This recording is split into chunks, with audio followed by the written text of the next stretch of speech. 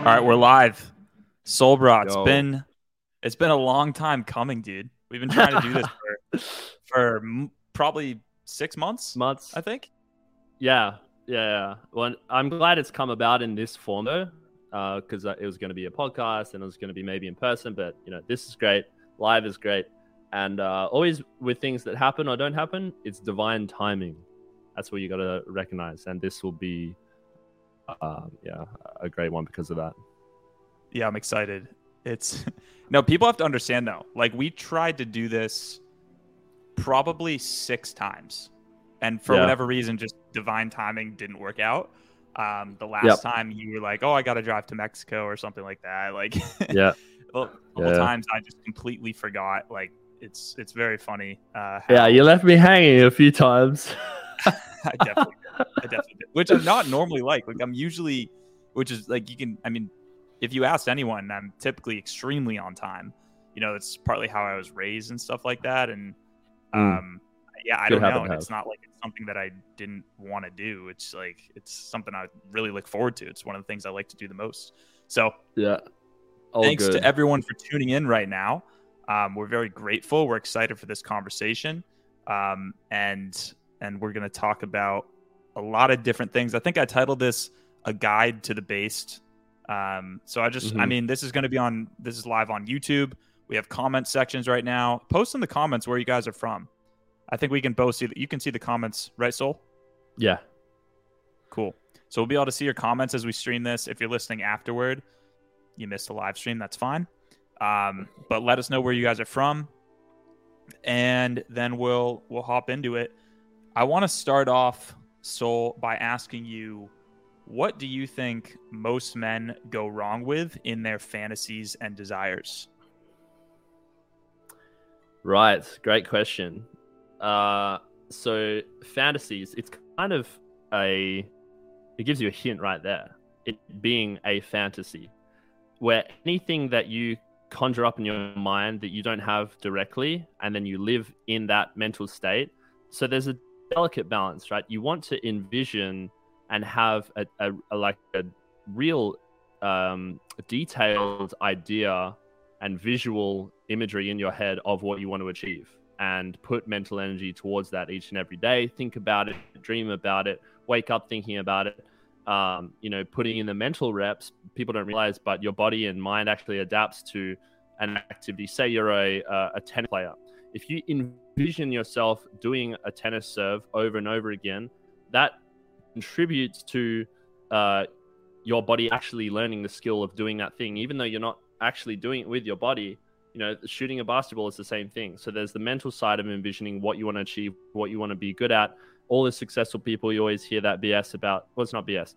You always hear that spiel about, yes, when I was 10 years old, I was envisioning myself picking up this gold medal and winning this trophy. And now here I am today, 20 years later. Some sort of thing like that. So you need a fantasy in the sense that it's a mental picture that you dedicate your mental energy towards in order to achieve something. You must first create something in your mind before you can create it in real life. The issue is when your life is pretty shit and you haven't really achieved what you want to, so you would prefer to live in the fantasy of your mind than actually do anything in real life to achieve that. And a lot of people, this is what happens with guys that watch porn. The sexual fantasy is more enjoyable than their own sexual life, so they end up dedicating all their mental energy to this fake thing that isn't real. And there is this, my friend Lobo has mentioned this before. It's like anything that you do not have, if you spend your time looking at houses that are, $1 million houses that you'd like to have one day, beautiful girls is one thing, cars and things that you don't have, that is effectively mental porn. It's mental fantasy, and you're directing that energy to what's essentially nothing, when you could be directing that energy to achieving the things you need to have in your life in order to get those things, rather than living out the fantasy of having them as a mental picture on the computer screen. And that's the distinction there. That balance is I would say, dedicate a conscious time of your day where you're journaling out what you want your life to look like, You're spending time thinking about these things, thinking about the practical skills or situations that'll get you to where you want to go. But past that, don't spend hours looking at pictures and videos of things that you don't have, because you're training your brain to get that dopamine release where you haven't actually achieved anything. Like Lobo explains it. He says you should get that dopamine release from having achieved the thing, from walking into your own amazing house one day, rather than watching a YouTube video about it. So that's the fantasy side of thing. Desires was the other aspect of that question. You said desires need to be, you can't hold too tightly onto your desires. If your desires do not match up with what you're doing each day, then it's just, again, this fruitless mental endeavor, which isn't going to achieve anything. It's like, I have a desire to be the best sprinter in the world. So how much do you sprint? Or how often do you train your sprinting training or do weight training that's going to help you sprint? Once a week. Well, then it's not really your desire. Your desire is downstream of what you spend your time doing each day. And that cannot be fooled by anyone. And your real desires, your subconscious desires, what you actually want, are going to manifest in your life. Now, becoming conscious of what you're actually wanting in a relationship or a career or whatever circumstances you're in, that's super key. And unless you consciously write these out, think about how you may have subconsciously desired something which ended up blowing up this other relationship you had because it wasn't what you subconsciously desire. It's all about navigating that play, becoming conscious of your desires and making sure that you're not living in a fantasy. Otherwise, yeah, you'll just kind of flail around with no compass directing you. So what do you think are the most common fantasies or ideas that young men think they want that actually leads them to a miserable life? So, yeah, that's a good one. It's a lot of guys will think they want money, but money is a tool, and money will get you many different things and enjoyable things. It's great to have money. I love money. Money loves me. You know, it's awesome to have. But if the pursuit of money, that's probably the number one most common one in terms of the young Western male who has been programmed to think that and want that. If your money comes at a cost of something, you got to think about, like, do you want money or do you want high leverage money that you get from doing something that you're interested in on your own schedule? Now, they're two completely different things. The second one, where you do what you want, what you're interested in, you work on what you want with people that you like, whenever you want, you're not answering to other people, and get money for that, that's amazing. And money is great in that situation. But if you pursue money, this is the other thing with subconscious desires. If you only want money, you may unconsciously direct yourself into, let's say, an investment banking role where you're working 80 hours a week. And yeah, after 5 years at Goldman Sachs, killing your body, having no fun, or you have your party blowouts because that's the only way of dealing with the stress. But day to day, you're sick, you're stressed. I've seen many friends do this. You don't have time for relationships. You never get out in the sun. It's like, yeah, you've got money, but what have you sacrificed to do that? So the main mistake being that there's no specificity, and the goals or desires and fantasies that have been given to you by a society that may benefit society more. It is beneficial for the macro level society to have this worker drone who goes into Goldman Sachs and does 14-hour days every day, doesn't complain, doesn't go off and have a good lunch, doesn't work out every day, doesn't sleep. That's good for them. That's good for the banks. That's good for the financial services companies and, input whatever industry it is. Is that good for you? Is that good for what you want and your desires and your dreams and goals? Probably not. So again, it's about recognizing what fantasies and desires have been given to you by other people, society, your parents. You can work your whole life trying to find a goal or trying to achieve a goal that your parents want for you. That's never going to work. You're going to break down eventually because you're realizing you're living a lie. You could have been given subconscious desires and fantasies from media. The mass programmed media of sleeping around is a big one. The college drinking, getting fucked up, movies. We've been attacked with that. Every Netflix show you that's marketed to young people these days is, sex, drugs, being naked at school. Like, it's fucked. It's completely fucked. And that is just going into people's minds, across the world. And then they think, oh yeah, I want that. I desire that. But really, it's been given to them by someone else. Why is an entirely different story. But you have to realize where these desires have been implanted into yourself. Take control of that and say, no, actually, I'm going to go against the grain and not do what these things are just because, either society has said so or some rich and powerful person or celebrity on TV has told me that. And that's really important. Yeah, so you mentioned a little bit earlier, you mentioned porn, you mentioned this idea of hookup culture, and that is partly where I was leading the witness trying to get to, and I want to dive into this a lot with you. And I think that one of the things that's leading young men astray is like the desires that hookup culture brings into the world. I hate the word hookup culture. I don't even think that really does what we're talking about justice. Where do you think hookup culture comes from? Why does it exist? And how is it programmed into young men? Right. So what was the first bit? What it is? Yeah, sure. Let's define it first. Yeah. What is it? So I guess what we're all referring to is this idea that you don't have to have any seriousness in the sexual relationships, the romantic relationships that you have, and sex is not a zero-sum game. It's there's no strings attached. You can have sex with anyone as a casual thing. Casual sex, by definition, is like sex isn't casual at all. But the acceptance of sex being this casual thing has meant that everyone is now just kind of risking their health, their mentality, and their soul on some level. Because when you have sex with someone, you're entwining souls. That is how powerful that act is, sexual intercourse.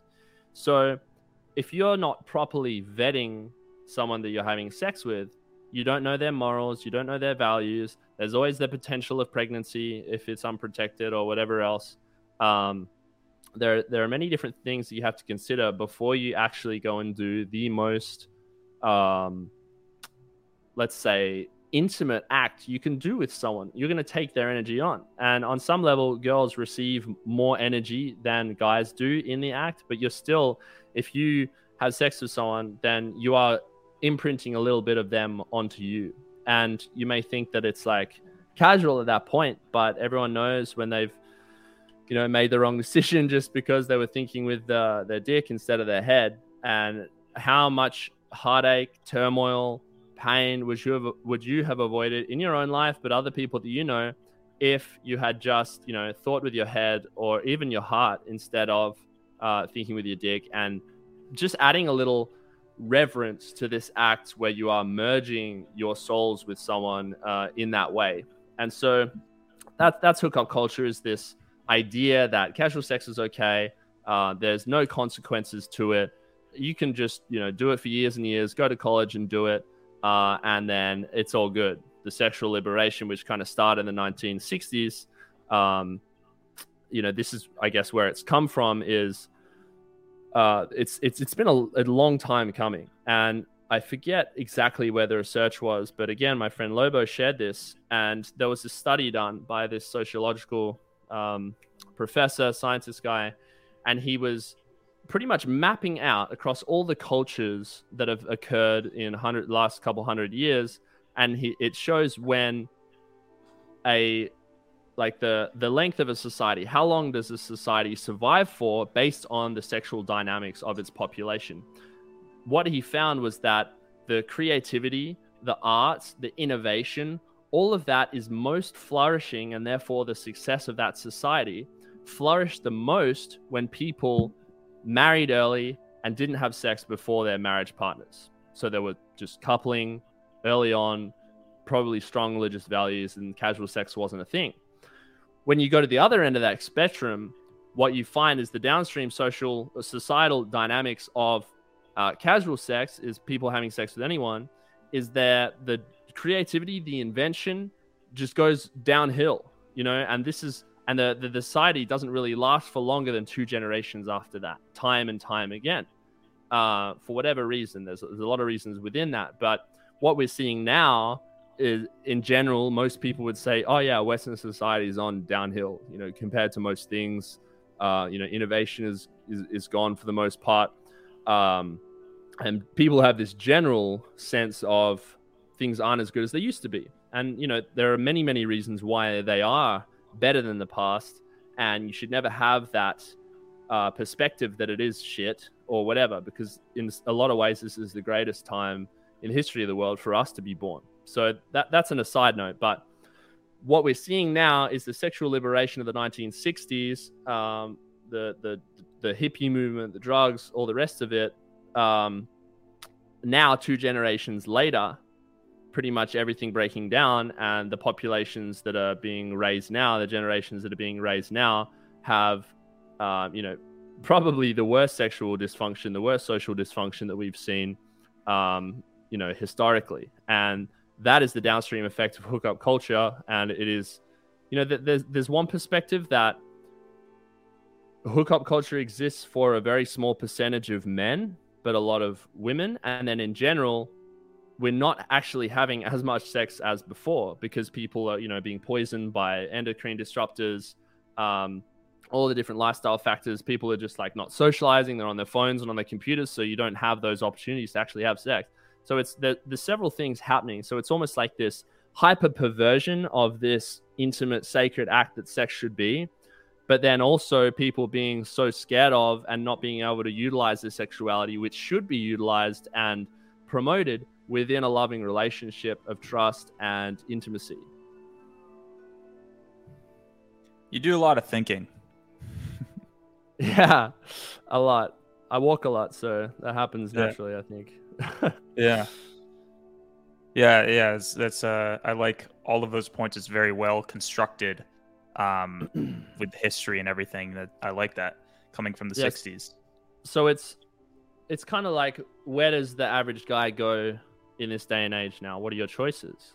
And really, what do you want? Do you want a dynasty? Do you want a legacy?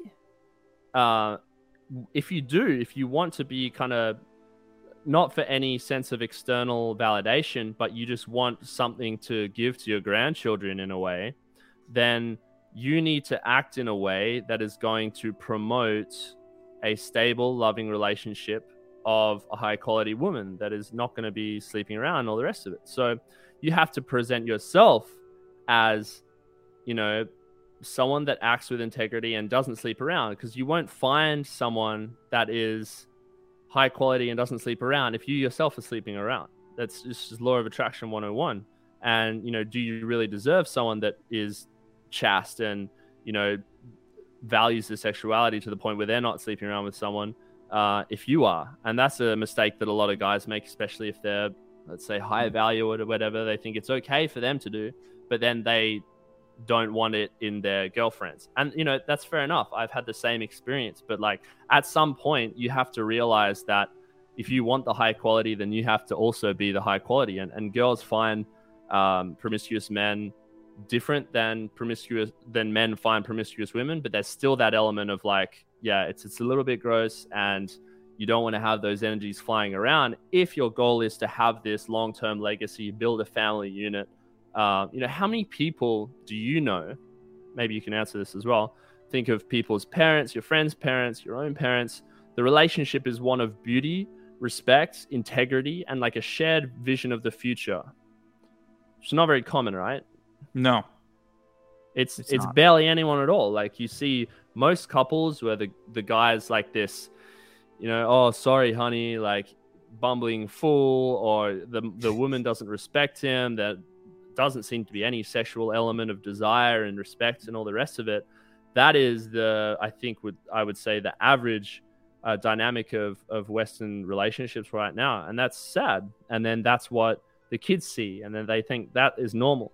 So that is a result of people not giving the relationship and the dynamic the time and respect it deserves, and not trusting themselves, not living with honesty and truth about what they want, what they desire, and not being the best version of themselves for each other.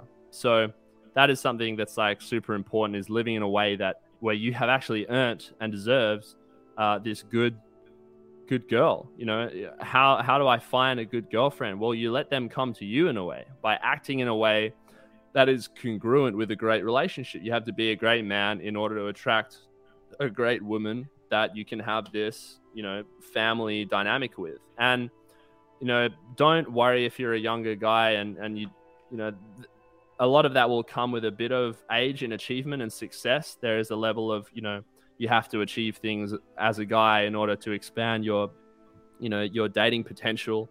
So that can happen through your 30s as well. But I would say that don't let that mean that you can't, you know, if you have a girlfriend that's like loving, caring, supports you, you get along well, you have a shared vision of the future. A lot of guys will throw that away because they don't value it, or they just don't respect what it is. They don't know what it is because they've been told like these Hollywood spiels, you know, the idolization of people like Leonardo DiCaprio, who could be gay, by the way. That could be an entire op. I've heard.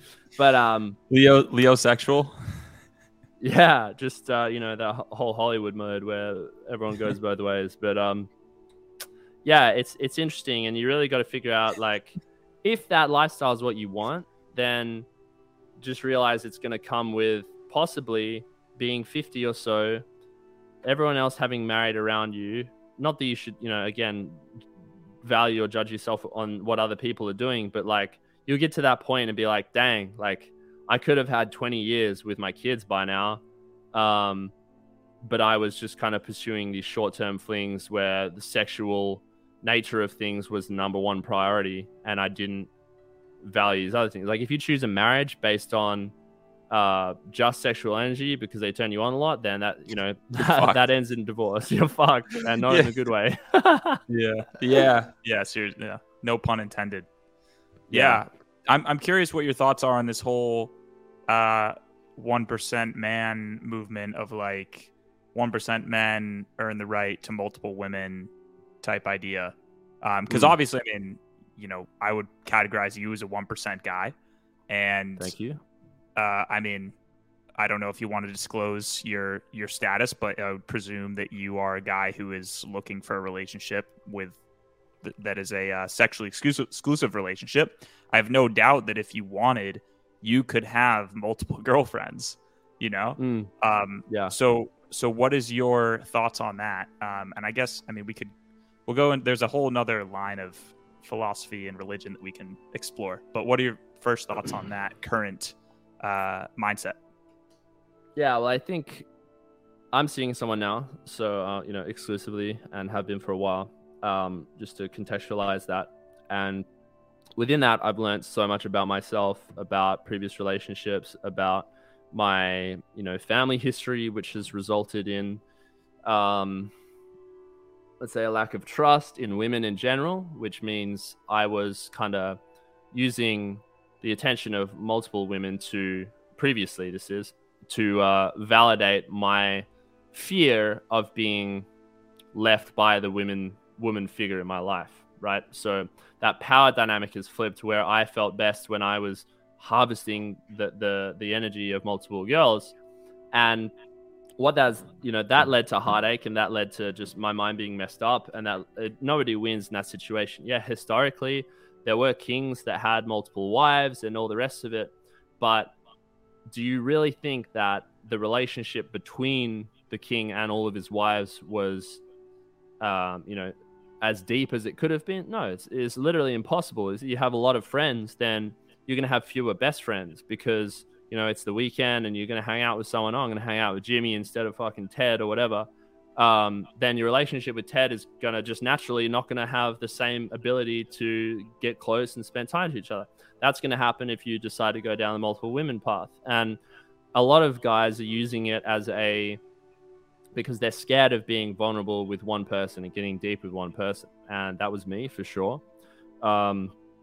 You know, I don't want to tell anyone what to do, but for me, for what I want, a healthy family, I want to show my kids what's possible. I want to have stability in my own life so that I can expand my entrepreneurial goals as much as possible. Then that is the choice that I make, to have the one girl who's beside me and, you know, supports me, and that's what I want. But there's definitely a movement of guys out there that it is possible, but again, it's like, are you really going to make that work for your whole life, or is it just this band-aid cover up for needing the validation from multiple people? You know, you have to decide that yourself. So what do you think?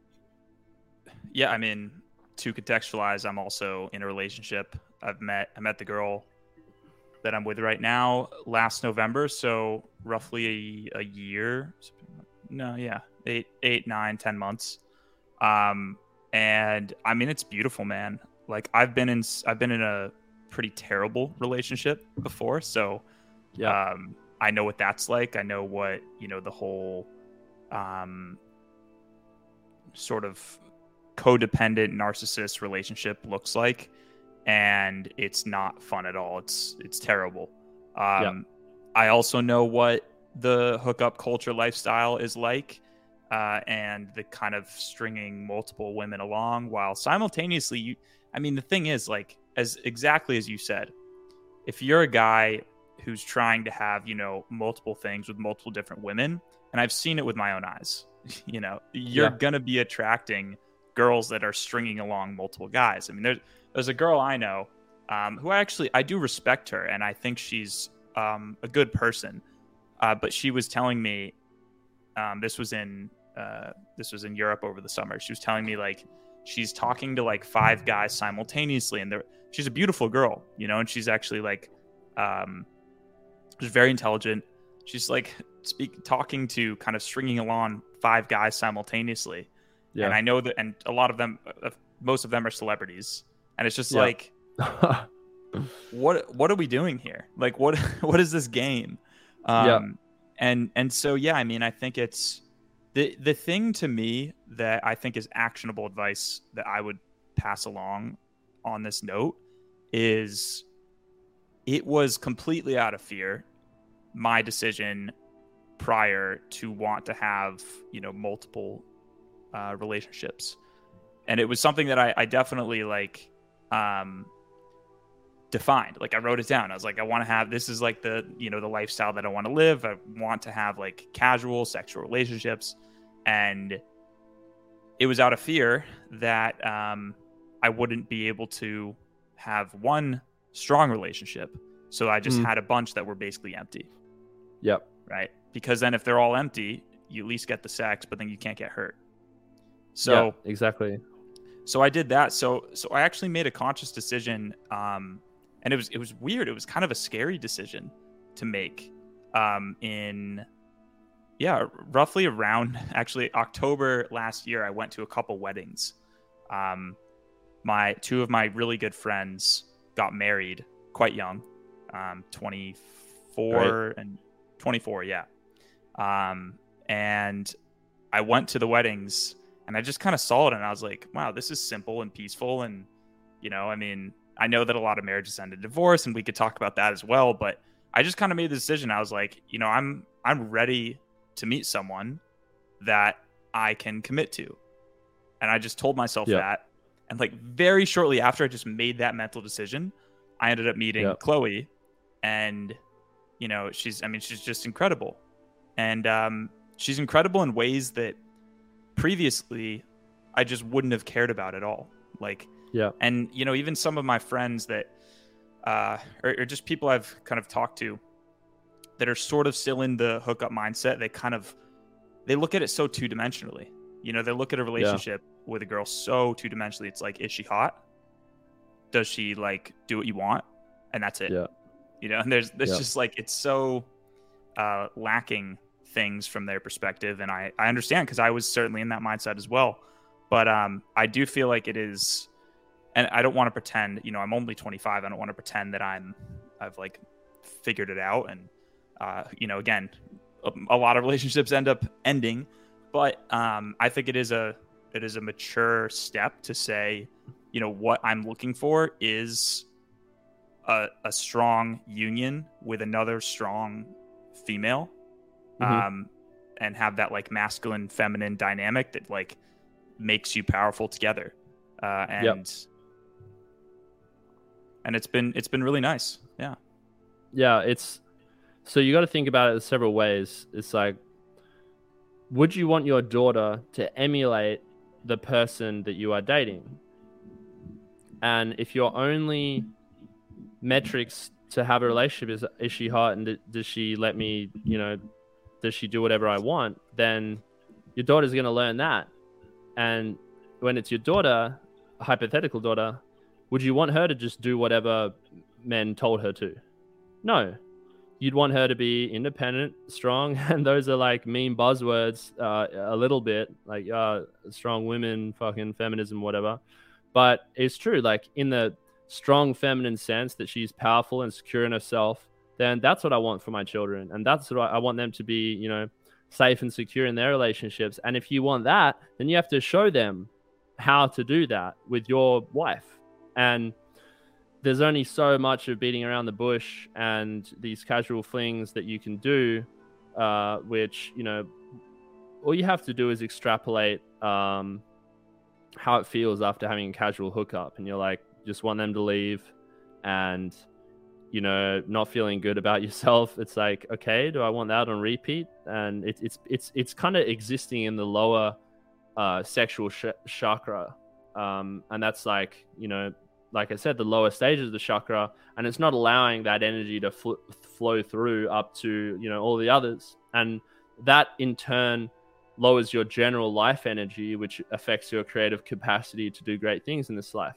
When you control your sexual urges and you're not just, either masturbating is the most base level, but casual sex is masturbation with someone else in a way, using their body to masturbate.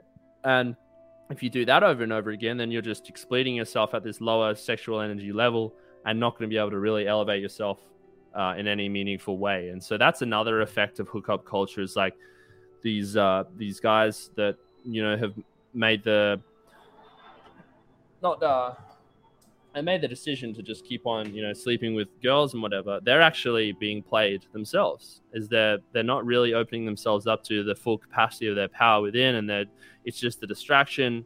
And you're never able, like, if you think about it this way, if you're going up a hill and then you stop, a kilometer up the mountain, and then just go back to the bottom. That's like starting up a new relationship with a new girl, getting to know each other, and then being like, oh, okay, I'm done. I'm afraid of this commitment, or they're not exactly what I'm looking for because I am envisioning this state of complete perfection where everything is going to be right. And that's not real. That was another thing that I struggled with, is like, okay, I had this fear-based mentality around commitment, that if a girl wasn't absolutely perfect in every single way, then she's not good enough for me. And that was a way of rejecting them before they could reject me. And of course, no one's perfect. I'm not perfect. I'm not the perfect guy. But if I can say, I'm not going to commit to anyone unless they literally tick every single box in my book, then it's all good. And I'm just going to stay single. And of course, you'll never find someone like that. And do you want that either? Not having kids? No. Like, everyone that I've spoken to that have had kids said that, my life changed when I had kids. And some would argue that that's a biological basis and that your body wants you to take care of your genes. And that is true to a point, but it's also like you're living for something other than yourself. You have more responsibility. A man's income goes up when he gets a wife, statistically, on average, and then goes even, higher when he has the kids. And of course, you have to support other people at that point and take that masculine responsibility. But there is, something to be said for the spiritual energy that you unlock from God when you are saying in your life, okay, I'm going to dedicate to this person, and I'm going to be the rock that they, attach to and are supported by. And in doing so, in making that promise, through marriage, through commitment and having a child together, is the real marriage, other than, the ceremony that you have in front of government or whatever. That unlocks a certain level of like, okay, this guy's serious and he's going to be, giving more of it as energy to other organisms and helping other people. So I will in turn afford him more energy. And I've heard that from many different people. That's very interesting. I've actually Yeah. never heard that take. That's super cool. Yeah, do Ben you have more Greenfield thoughts on has that? talked about I'd that. love to hear your expansion on that point.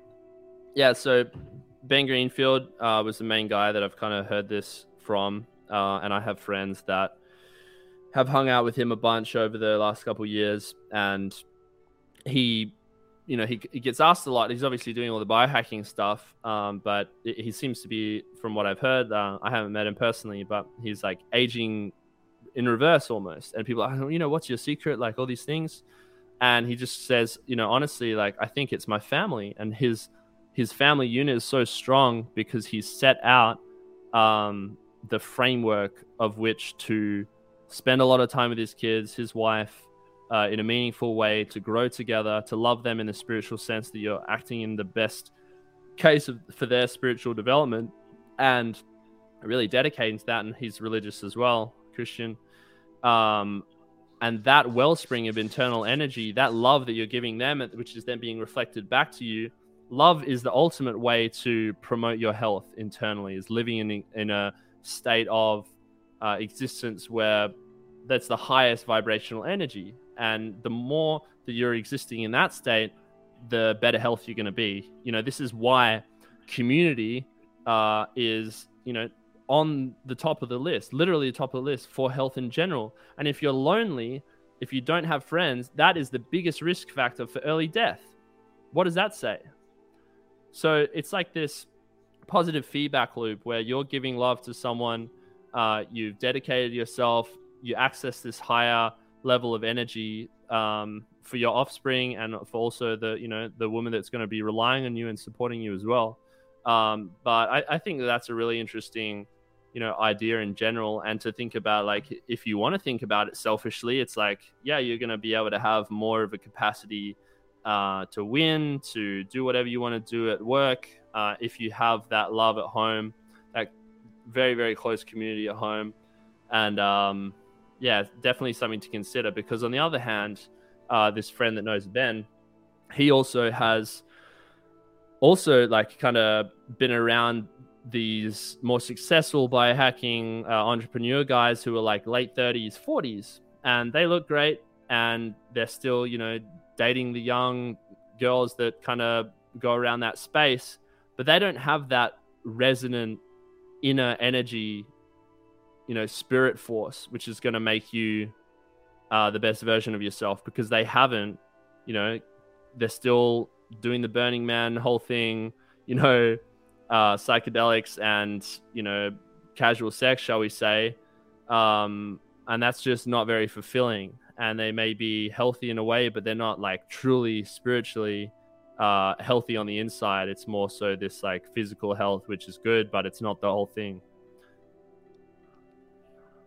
Yeah, it's funny you mentioned Burning Man. Burning Man feels like, I don't know, it feels like a place that, and I've never been. I was planning to go this year, and I'm sure there's some parts of it that are beautiful, but it does strike me as,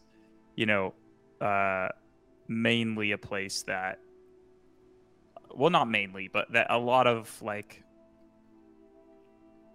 pseudo spiritual like growth happens, where it's like, I did acid and then I had sex with a stranger and we're all one. Like, it's like, okay, but you don't yeah, man, I've changed. Yeah. I don't know, like I said, I'm sure with a lot of these things there's, like you said as well, there's good things to happen from it, but there is definitely the darker side where that get fucked up on drugs and have casual sex in the desert is seen as spiritual, when actually it's like, well, what am I actually doing? It's this super voyeuristic cope in a way. just like getting fucked up and going to the clubs and drinking is like a cope in a way, and like forgetting the shitness of your current life and having to go back to the office on Monday is like, you get drunk and go out to the clubs on the weekend. It's like, oh, okay, I'm gonna have shrooms and acid and go to Burning Man this week, and then I don't know. And I'm sure there are great revelations that people have, and I'm not shitting on it really because I haven't been, so I don't know. but there does seem to be, you know, this more general theme of, psychedelics in general, people not treating with what they should, the respect that they should, and the sex being used in that sense as well. Yeah, it's a funny point. Okay, well, just to wrap this point up, I think the last part that we can kind of explore actually, you did mention, you know, there are some kings, and I think it is even in Christianity and other religions, not necessarily improper to have multiple wives, but specifically in Islam, in the Quran, it does say, you know, if you can support multiple wives, then you are allowed multiple wives. What are your thoughts on? I guess you seem like you've read, you know, quite a bit. Like, thoughts just on the different religions and how they tackle relationships, polygamy, and monogamy. Well, there's one argument to say that the metric of one wife per one man has given rise to the stability that created Western nations. And what does that mean? That means that in raw nature, the alpha lion has several female lions that he will impregnate, and the kind of bottom of the barrel lions, they don't get anything. They just kind of chill and maybe wait to the day that they're strong enough to overtake the alpha or whatever. And so there's this like 80-20 principle where most of the available mates go to the strongest gorilla, lion, elephant. I'm sure that's just the way that nature is. And that is true for humans on some level. But when you incorporate something like marriage, where in the government, from the government and religion, the religious point of view, the church's point of view, it's like, okay, this is your wife and this is your husband, and you will be a family unit together. That enables more people to have a mate and have a family and be sexually, socially satisfied in that way, relationship satisfied. Otherwise, what happens is, and this is what we're seeing now, is a lot of underachieving men who have never even kissed a girl, have nothing else to do except stew in their own mental ruminations about, you know, how shit the world is, and will usually lead to crime, violence, and so on and so forth. I don't know whether that happens with or without the social institutions of marriage, but it is definitely one perspective that, you know, Western nations work best when there is this structure where, okay, you have one woman and you guys make family together. And like I said before, that does seem to lead to the most stable societies, where the excess creative energy, which is sexual energy, is creative energy. That excess, which would have gone to kind of fruitless endeavors of pursuing multiple women, is now used instead to create art, to create a business, or whatever it is. And that, you know, contributes to society and contributes to the progression and success of your economy and your community way more than trying to bust a nut with the next girl, you know? So I think that that's the model which we should strive to. As far as, you know, multiple wives in other religions, I wouldn't say that I'm, you know, educated enough to really understand that. I haven't, you know, practiced it and haven't grown up in a situation where I can view that in action. But I would say that there are usually probably like the favorite one, the people that aren't as happy. No one is really like, it's impossible to have an equal relationship with each one. So there's always going to be someone that doesn't get what they want out of it, which then causes resentment. And then that is just like a pretty bad energetic relationship or energetic environment to raise kids in or to exist in on a general basis. So that's what I'd say about that. Obviously, there probably is some happy ones out there, and if that's what you want, then go for it. I'm not one to say other way. But as far as most people in most situations, it's probably more of a headache than benefit. Yeah,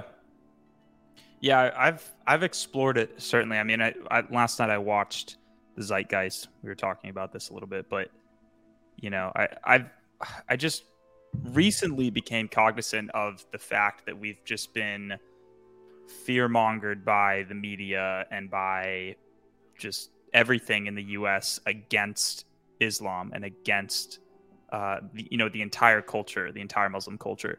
And I started to question why, and I started to just ask myself funky questions like, why do they not want us? Why do they want us to hate Muslims, basically?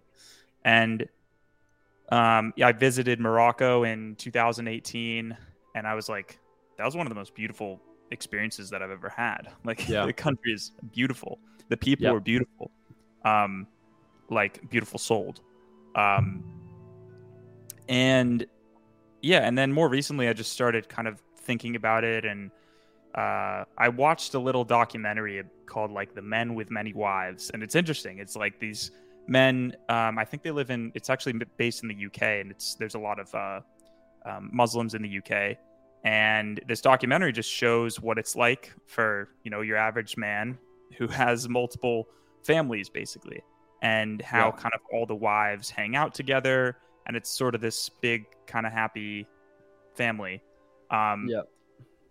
And it's fascinating. I mean, I think and I've spoken to some of my friends who are Muslim, and I think part of the theory of the benefits of Islam is if you have, let's say, 3 girlfriends or 3 wives, and you as the man make enough money to support and provide for the entire family, I guess one of the effects of that is, I'm sure every man can relate. There's just certain things that, obviously you want to spend time with your girl, but there's certain things that you just don't want to do as a man.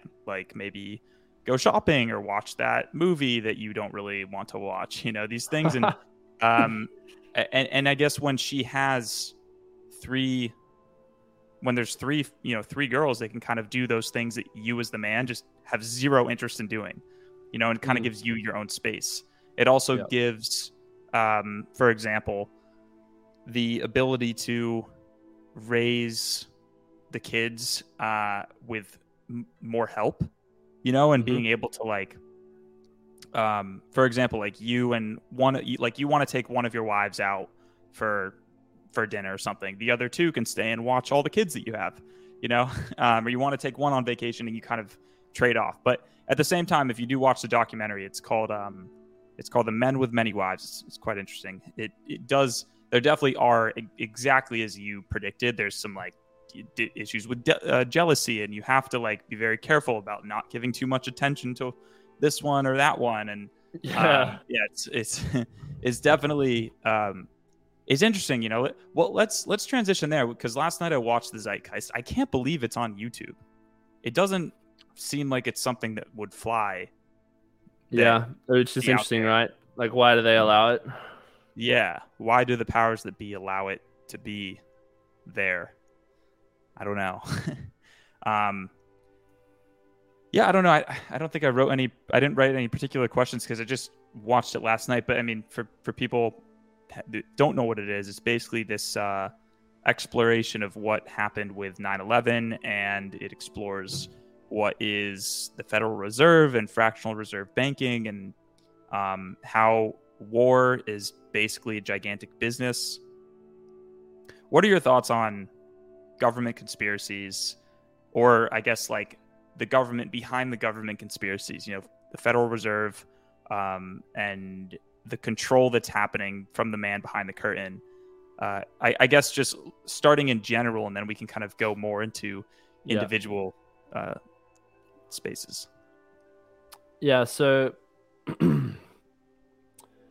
this is a very long conversation, which is kind of rabbit hole I've added to my knowledge over the years, and it all begins when you realize that the media I guess, is not actually telling you the whole truth. As a kid, you think that, oh, I'm just, the news is telling us what's happened today. And that guy's wearing a suit, so we should trust him. Yeah. He looks official. He's speaking in this, serious way. And, he's just a good guy and wants to inform us. And then you realize that all of the news companies are owned by the same publishing companies. And they give out the general headlines that they want all of the different news companies to focus on. And then who owns these publishing companies? Back in the day, it was, families like the Rockefellers. They're still, one of the biggest owners of these media companies. And they are obviously going to want to promote a narrative that helps their various financial interests. And on one side, you can think of that as the reason for all of this. Is like, okay, companies exist and they obviously want to maximize their own personal profits, so they're going to try and promote the narrative and make the key decisions that are going to make them more money. And that's a reduction of it. But what ends up happening is you get a very, this perspective, this slice, which ignores a whole bunch of other stuff, and eventually is going to lead to, your health, your sovereignty, and all the rest of it being sacrificed for their profit. And that's what you got to realize. Now, with Zeitgeist, the whole thing goes into the Federal Reserve System, how that is controlled by, a small group of international bankers, and they will create literally global events, global negative events to enrich themselves. They were behind starting World War II, World War One. The same people will sell weapons to both sides in order to profit, and they don't care that they, will kill thousands, millions of people to do so. They just make money. So they create these false flag events, such as the attack on Pearl Harbor was set up, Gulf of Tonkin incident, all of these things which then get used, and they'll create these events that will scare people, that'll make people feel enraged, feel like they need to defend their country, and so on and so forth. And that is used as the pretext to then go to war, which then enables them to make shitload of money off selling the arms, selling the weapons. Still happening today. The Iraq War, oh yeah, the invasion of, they've got nuclear bombs. Never did, but if they can use the media to say that, to justify their invasion, then they get, billions and billions of dollars. Usually. So let's connect the dots for people to really understand, because it took me a moment to understand this. Which is another, I think, really good part that movie pointed out is, the powers that be through media, through TikTok, through, different psychological operations. They don't want us to think and connect dots. So can you just point out, for example, how causing something like Pearl Harbor, 9/11, how does that end up to someone making a shit ton of money? Right. So let's say anything that you can use to justify a war, Pearl Harbor being the main pretext for that war. If they can say, this is the first event that Japan has invaded Americans on American soil, and then most people, well, I think it ends up being like still a very small fraction of people, but more people than in general would think, okay, now we have to defend ourselves. Let's go overseas and attack Japan. Let's get the US involved with these things. Once the US is involved, then you mobilize the government coffers, the government money to eventually you have to, pay for weapons, pay for artillery, pay for ammunition. And where does that come from? Well, you have to borrow the funds from these international banks who say, hey, we need to go to war. Can we have X millions of dollars and we'll pay you back this amount, which we will end up taxing from, the people in our countries, and so on and so forth. And the international bankers will do that to both sides. So that's how they make their money. There's interest. The other mechanism of control that the financial system implements on people is this idea of debt, of charging interest. And basically that's money upon money upon money, which doesn't exist, never existed. It's just numbers on a hard drive somewhere. And that's pretty much our entire financial system right now, is just numbers on a hard drive. If you really think about it. So debt is just creating this amount of money. It's like, I'll give you this money, and then you need to give me more money back. For what? Some people think that, it's just the cost of paying a loan. But what it is why they implement student debt as the only kind of debt that is non-dischargeable. You can't get rid of it. Every other debt, you can file bankruptcy and get rid of it. But if they can convince young Americans, young people all over the world to go into debt to fund these student loans, which have ridiculous interest, which you can never get rid of, you basically have this drain on your financials your entire life, which is what most people are realizing. And so you're a slave. You're working to pay this back to the colleges, which have billions of dollars worth of endowment funds, and it's a system of control.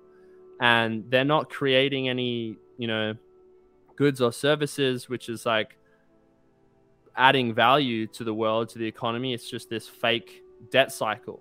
And that didn't used to exist. Jesus cast the money lenders from the temple because it was seen as an inherently anti-religious, horrible thing to do to people. And I believe in Islam, they have similar rules against money lending, because it's just this very like parasitic way to control people. And so that is probably the main mechanism that a lot of people are unfortunately bought into, ourselves included on some level, by just how we are, part of this society. And that is part of the benefit of making your own money in a way that you don't have to do what anyone else tells you. Whereas, as we've seen in previous times, if the job that you have that you need to keep paying your debts is requiring you to get this medical technology, this experimental injection, then you have no choice, really. But if you own your own business and they say you have to get this, and you be like, no, I don't, I am still going to make money without it, then they don't have that level of control over you. What they want to do, what the grand overarching vision for, let's say, this global people that are organizing behind the scenes, is to get everyone microchipped in a way and linked to this electronic debt global dollar system and universal currency. And so if that, like, you see this with how often do people use cash these days? It's this slow grind of things away from physical reality and into, just tap. It's just electronic. It's beep, beep, beep. And then you nothing can happen without the government's involvement. And they can also shut you off. This is why electric cars are so bad as well, because they require, they require an internet connection to turn on the car in some cases, or because there is an internet connection that is, it's downloading software updates, then there exists the capacity for you to be shut off, for your car to be turned off. Beep, boop, boop. Sorry, not turning on today because the government has pretty much said that you're an enemy of the state, and now you believe in traditional men and women, and so you're a fucking Nazi, and now you can't drive to wherever you want to go anymore. That's why they want to phase out normal cars, is because the car is a symbol of freedom, and you can go wherever you want with it. All it requires is petrol and a fucking battery, and then you're good to go. But electric cars don't like that. They're relying on the power grid. It's just the same. You can kind of see this in everything, in all of this slow encroachment on freedom, where everything is being moved to electronic tracking. You have to buy into this system in order to participate in society, and if you don't, you're a piece of shit. What it does is just means that we're going to have less freedom, and these people that just want to more control, more money, that's what they want to do with everything. And this has been happening for 100 years. So we're at the tail end of it, and it's kind of coming to a cusp now. But yeah, there's a lot of in turbulence. This is kind of like you have to see the benefit in it. Is that more people are waking up to where like our boomer parents, even though stuff was going on then, like false flags, now we know it's happening because we can share information online and in real time. You guys can listen to this podcast and investigate these things. Where specifically 9/11, you had 2 planes fly into 2 buildings, and 3 buildings completely collapsed like they do in controlled demolition. Why did the 3rd building collapse? Oh, there was a fire on 2 levels and then it just collapsed. No, it doesn't happen. Even buildings that, are entirely ablaze, they don't just collapse like as if someone had planned it. So then September 11 attacks were either orchestrated or allowed to happen by the government in order to generate mass fear, justify the war and terror, get you to take your shoes off at the airports, and then provide a pretext. It's this whole problem, reaction, solution. The problem is being 9/11. Reaction is, we need to have a war. We need to have a war. We need to have less rights in order to capture the terrorists in our own land. Your civil liberties decreased, your privacy decreased, and then there's obviously economic gain. People like Larry Silverstein. I shared a video on Twitter that I saw where I think it was like 3 months before the 9/11 attacks, he was sold the World Trade Centers for $14 million. And then he took out the most exorbitant terrorist insurance policies he could find.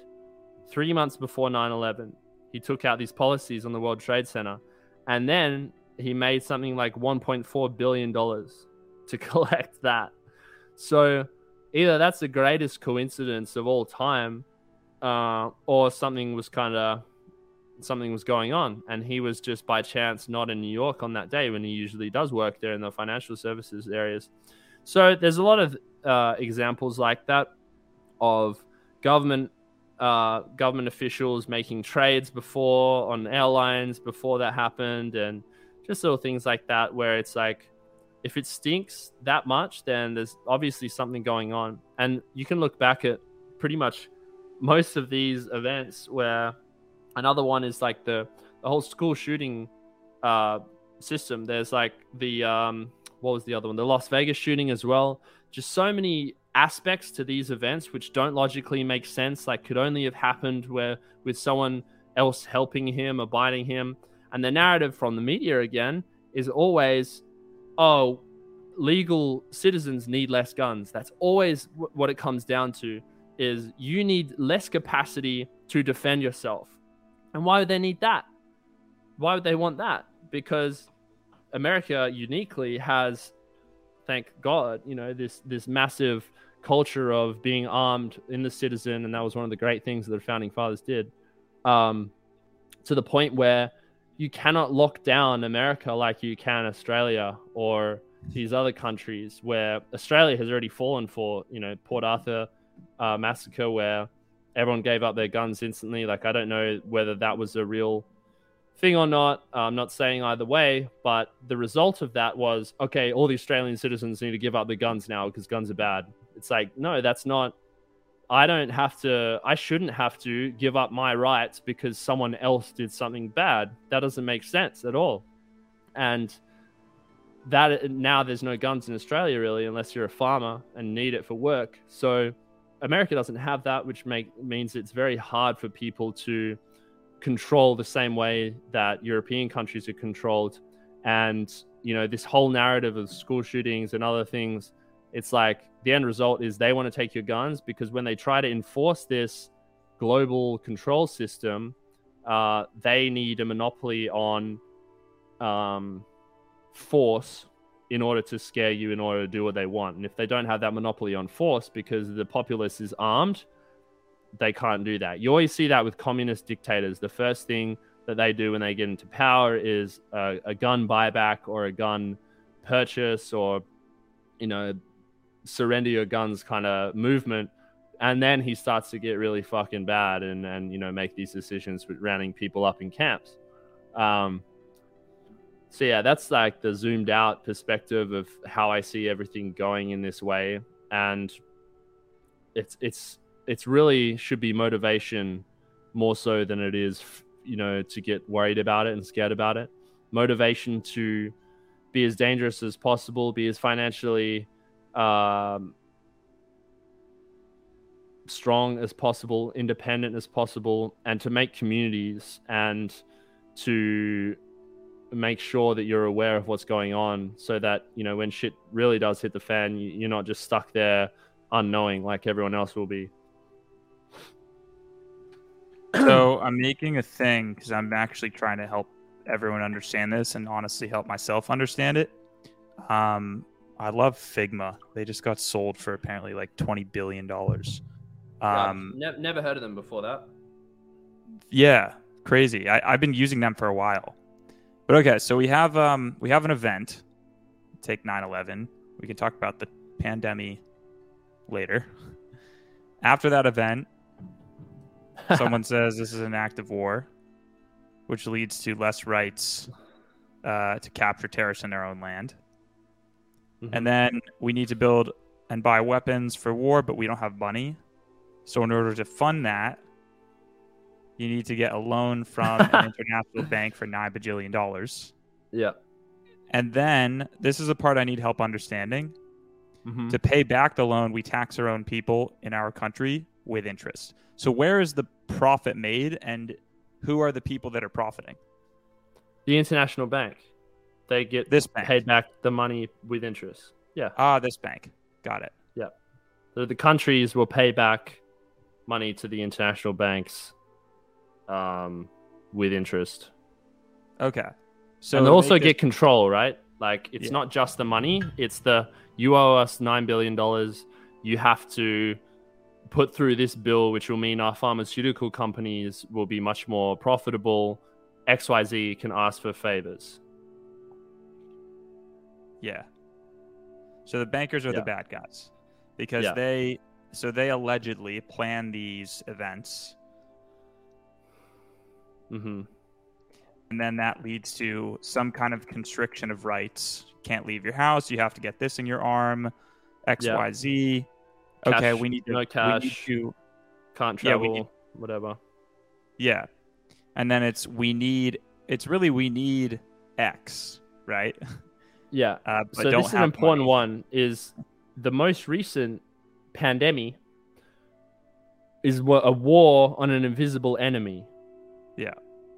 It's a war on something that you can't see, you can't test for, allegedly. Like sometimes, oh yeah, you could have it without even symptoms. BS. And the war is the medical things that you can take to help protect from it. It's the masks, it's the gloves, it's the testing, it's all of this. That's the war on this virus, which will lead to billions and billions of dollars of benefit, plus more control over the unsuspecting citizen. So, but in this case, it's not we need a loan from a bank, right? Or is it? In this case, is it not the bankers, it's the pharmaceutical? Or, I mean, is there a loan involved in this? I mean, I'm sure there probably is, but not to the same capacity that a war would be, I guess. Right.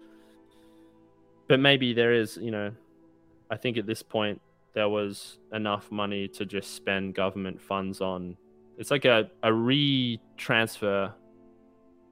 transfer of money away from the people, taxation being the theft of money from the people, to line the pockets of the pharmaceutical companies, and then the government will give the pharmaceutical companies immunity from anything bad that happens, which is fucked. I'm curious what the chat is thinking of all this. They've been kind of quiet. I feel like, are we blowing your minds? Did you already know this stuff? Yeah, it's funny. I brought this up the other day. I've just been saying a few of these things kind of just at the dinner table. Last week I was visiting my parents, and I was like, yeah, like, because the queen was like an event, right? I mean, and I was like, and I don't know if this is a thing, but I heard some rumor like, oh, like the Queen supported like pedophiles and the whole like adrenochrome stuff and like child trafficking and Epstein and all that. And I was like, yeah, the Queen was a pedophile. And my parents like dropped their fork. They're like, what? They're like, and I was like, yeah, like she's like drinking baby blood to like get better adrenaline. Like, you didn't know that? And they're like, you sound insane. And then I was like, no, like Alex Jones went to the Bohemian Grove and like filmed it. It's all on camera and you can see it. And then I like was showing them like, here they are. They're worshiping an owl god in the forest and they're all doing stuff and burning an effigy. And my parents were like, Alex Jones he's a lunatic. He's like he said Sandy Hook was like not real or something. Think of the families. He tormented those families. And probably he did. I mean, the kids didn't not like the kids existed, right? I mean, obviously. Allegedly. I mean, I'm pretty sure they did. I mean, I don't want to speak on that, but regardless of if they did, it accomplished an agenda, did it not? Right. And even if, let's say that the media in this time is telling the truth and that Alex Jones is a bad guy for doing this thing wrong. Everything else that he's talking about is real, has happened. You go see him broadcasting after 9/11 when it happened. You can, like, he lays it all out there. And he's been banging on about this stuff for 20 years, longer, I'm sure. And all of the other stuff he's said has come and passed. So it's like, okay, all that the Sandy Hook thing was to discredit his 99% record of talking about the things that happened. So it's kind of irrelevant at that point. But it's what they were using to discredit him. And because it's such an emotionally charged thing,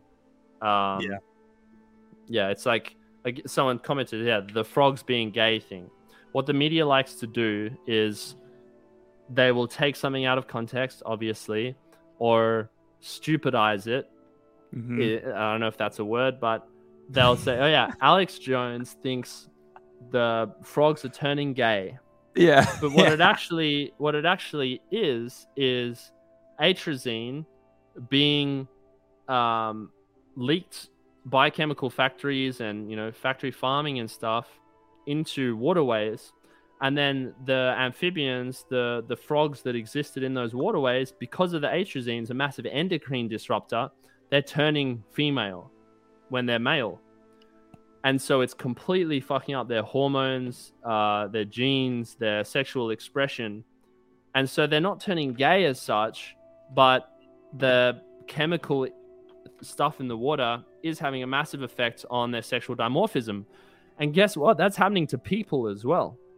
What is in our water supply and the chemicals in our food and all the chemicals in the other stuff in the air and all the rest of it, birth control, pills, medication, again, from the pharmaceutical companies, antidepressants, plastic and everything. All of that is impacting our our hormones, our sexual dimorphism, and our relationships. At the end of the day, everything comes back to people wanting to make money, this global elite or whatever. But then there's also the issue of they want to have less people, depopulation. They're a eugenics cult, which means they want to reduce the amount of low-born scum, basically, because that's how they view people like this. A lot of people will mention to me like, oh, why do they want to kill off the people that will do what they say? It can't possibly, this jab can't be dangerous. It's like, well, if their goal is to have less people and you will do what they say, they don't care that they are killing off the people that listen to them. Their goal is to kill off more people. So they don't believe that we have a right to exist as these powerless, genetically inferior people, and the world should not have to support as many of us as there are, because in strength, in numbers lies our strength. With all of this stuff that is pushed onto us by the media, there are so many actual people that if everyone just said, nope, not doing that, not complying, not listening to the news, they literally can't do anything. Their security forces, whatever they have to control you, even the government itself in any country, all the people have to do is rise up as one and say no. And when that critical mass of people hits no, they literally can't do anything and they have to back down from whatever they're trying. The issue being is that their hold on fear and the way that they use it on people is that people are scared of sticking up for something. They're scared of sticking their neck out. There's so many reasons why people don't like to, resist in a way. But if everyone resisted at the same time, then there's nothing that they can do. They can't throw everyone in the jail.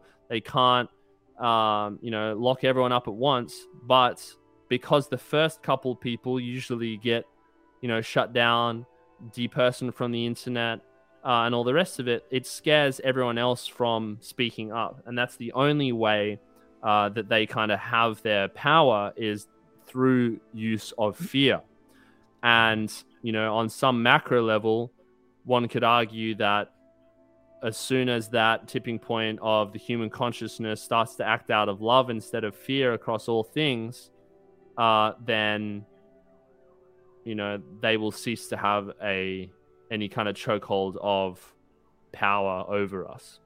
The issue being now is with things like AI and robotics and technology, where if you are locked into this global system of where you can't even buy your food without, a chip in your hand, that is a lot harder to resist than it has been previously.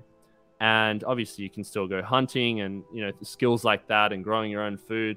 They will 100% come for that soon as well, by saying that you can't do it, it's illegal, et cetera, all of which is, this is why they want to control the food supply in Europe. It's the energy crisis as well. In Europe is like, if people aren't warm in their homes, then they're not going to be able to, protest and things. This manufactured crisis of Ukraine, of Russia, and not being able to deliver oil. You can't, do anything without oil. And if oil prices are sky high, then the food trucks can't move around. And if you don't have food, then you don't have any law. And then the government steps in with this solution saying, hey, we've got food, we've got oil, but we have to completely reset it, this global reset that they want. We have to reset it on this digital currency. And to get the digital currency, you have to, sign up, no privacy, probably chip and jab in order to do so, to show that you're a good citizen. And that is the way that, this will go on. And this is the only way that we can fix this situation. And they don't care if people die in the process.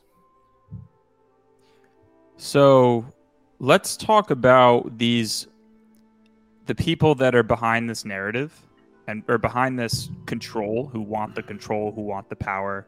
I think it obviously goes back to the Rockefeller, Federal Reserve group that created all of this. But actually, did you hear they have a picture of he's enemy number one in the based world? Did you hear about this? Who? There's a picture of him. Here, I'll pull it up. Screen share. Oh yeah, here. So that's him. Yeah, I've heard about these guys. Yeah, no, but seriously. No, but what is wrong with these people? Why are they like this?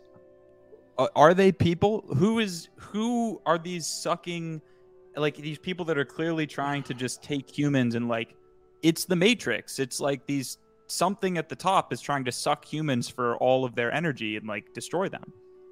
Yeah, well, I am not going to be able to do justice to the whole shebang of it all. And anyone that's interested in at least these theories, I would recommend reading David Icke's work.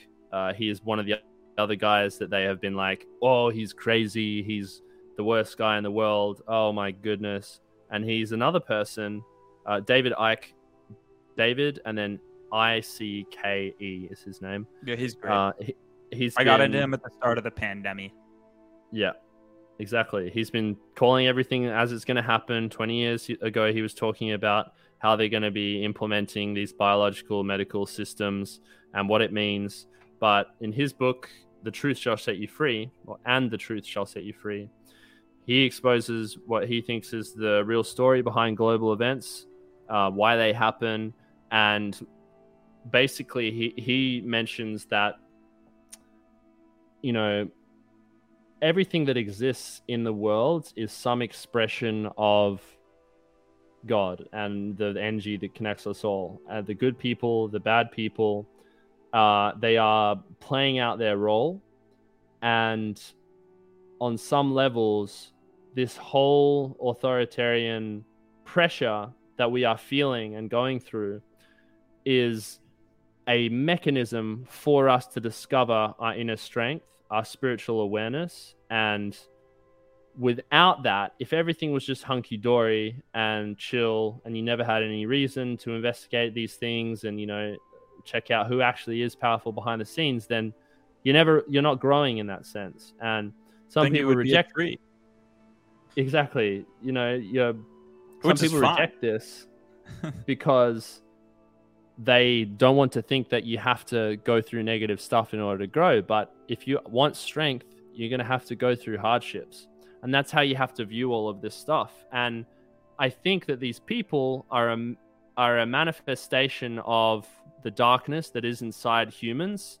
David Icke goes into it and says that they are, you know, Satanists on some level, trying to appease an interdimensional entity that feeds off the negative energy of humans. And they are a polyreptilian interdimensional race that will basically, you know, create wars between humans in order to feed off that negative energy.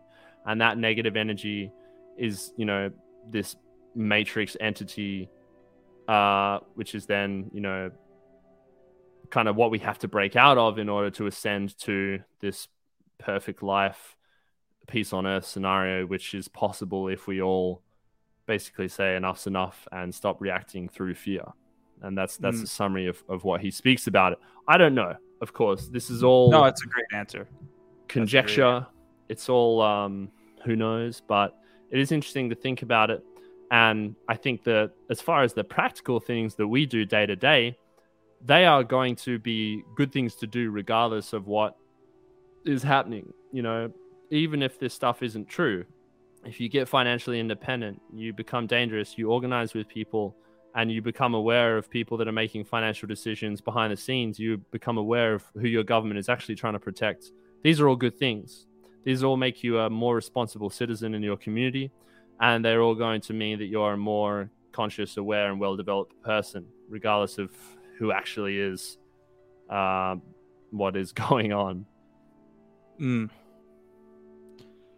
Yeah, I like the description or the theory about the manifestation of the powers that be and what they are and kind of what their purpose is. It makes a lot of sense, you know, to me at least, spiritually, and thinking of things like levels of energy, you know, the consciousness scale, and how in order to experience higher levels of energy, you have to go through hardship.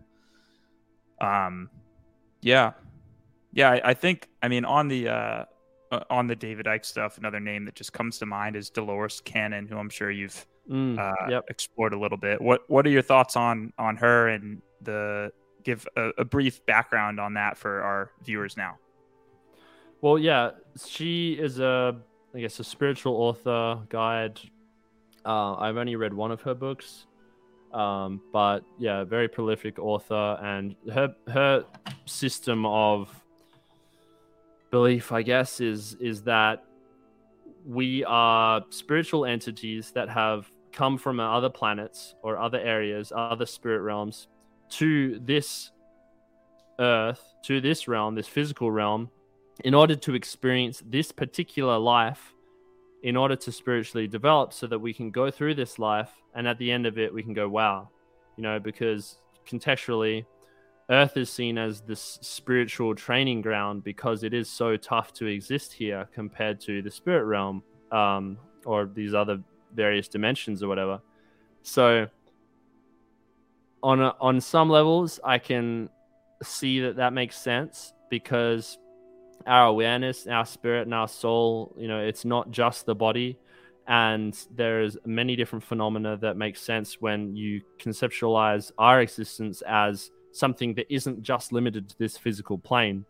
And, I have memories of things that I haven't gone through in this life, past life memories. She's a big proponent of that, the idea that we are basically reincarnating over and over again in different lives and different ways of life on Earth in order to learn something, and that we came into, no matter how bad you think your life is and whatever situation is happening, you decided, you may not have memory of this, but your spirit decided to experience that in this situation for some reason in order to go stronger, and so on. And that's not, the only thing that she talks about, but she also mentions how people that are aware, people that are conscious in this realm, like I would say most people, at least investigating these topics and thoughts and listening to this podcast is that you have a responsibility in some way. You're a part of this wave of volunteers, she calls them, that have come to this realm, volunteers come to Earth and say, I'm going to help wake up more humans and more spirits that are in human bodies by choosing love, by, hey, you're living out of fear, you're limiting yourself and your capacity for existence because you're choosing to believe things that aren't true. You're allowing yourself to be ruled over instead of, going for what you want, and all these things where the real goal of existence, in my opinion, is to lessen human suffering. And that can mean in your direct interactions with other people. It can mean in the information that you give out to them. It can mean entertaining them. It can mean a whole bunch of things, but primarily using your God-given innate qualities, traits, gifts, circumstances, lessons, strengths to communicate information or deliver it in a way that will mean other people don't have to make the same spiritual, physical, mental relationship mistakes that you have, or help them on their way in some capacity. And if we can all do that and not aim to control other people or whatever it is, then, we'd have a great fucking life here. Someone just wrote in the chat, will you guys just give some girl advice? And I said, yes, we'll do that next. And then he said, for real, I need a wife, not spirit training. And I said, you need spirit training to find a wife, my friend. Yeah. You can't get that without the spirit training, because do you want a wife that's attracted, say you haven't developed the spirit, do you want a wife that is going to be attracted to a guy without a spirit? No. So it's like, you can't put the cart before the horse in a way. And this is why the whole idea of like monk mode is a thing. It's like, okay, you're not having much success with girls right now. Why don't you go away and work on yourself, develop your body for 6 months. You read so you're more mentally prepared and experienced. You just live life, you do things, and then you come back, and that level of girls that you have, quote, access to, or the girls that will be interested in you, are going to be better. And you can extrapolate that. You don't have to go completely monk mode and not talk to any girls to do that, but it can be helpful when you're first starting out. So I think the whole principle of, I need the wife for the spirit training. It's not impossible, but the quality of the wife that you're going to get is much lower. So knowing that, you as a man and the woman that you attract is parallel to the quality of man that you become. The level of success you have, the body that you develop, the spirit that you develop, the intellect that you develop, the relationships that you build. How does a man decide when is the time to, I guess you could say, cash his chips in and be open to a relationship that he's looking to commit to for, a long-term period?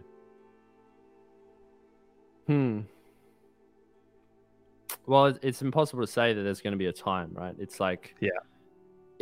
I think you know you're eventually going to do it with someone. You're eventually going to have this long-term, hopefully for life relationship where you build a family together. Wouldn't you ideally want more time spent with that person, more depth of relationship being able to be found, more memories shared together, and more shared history being created? So effectively saying, the sooner the better.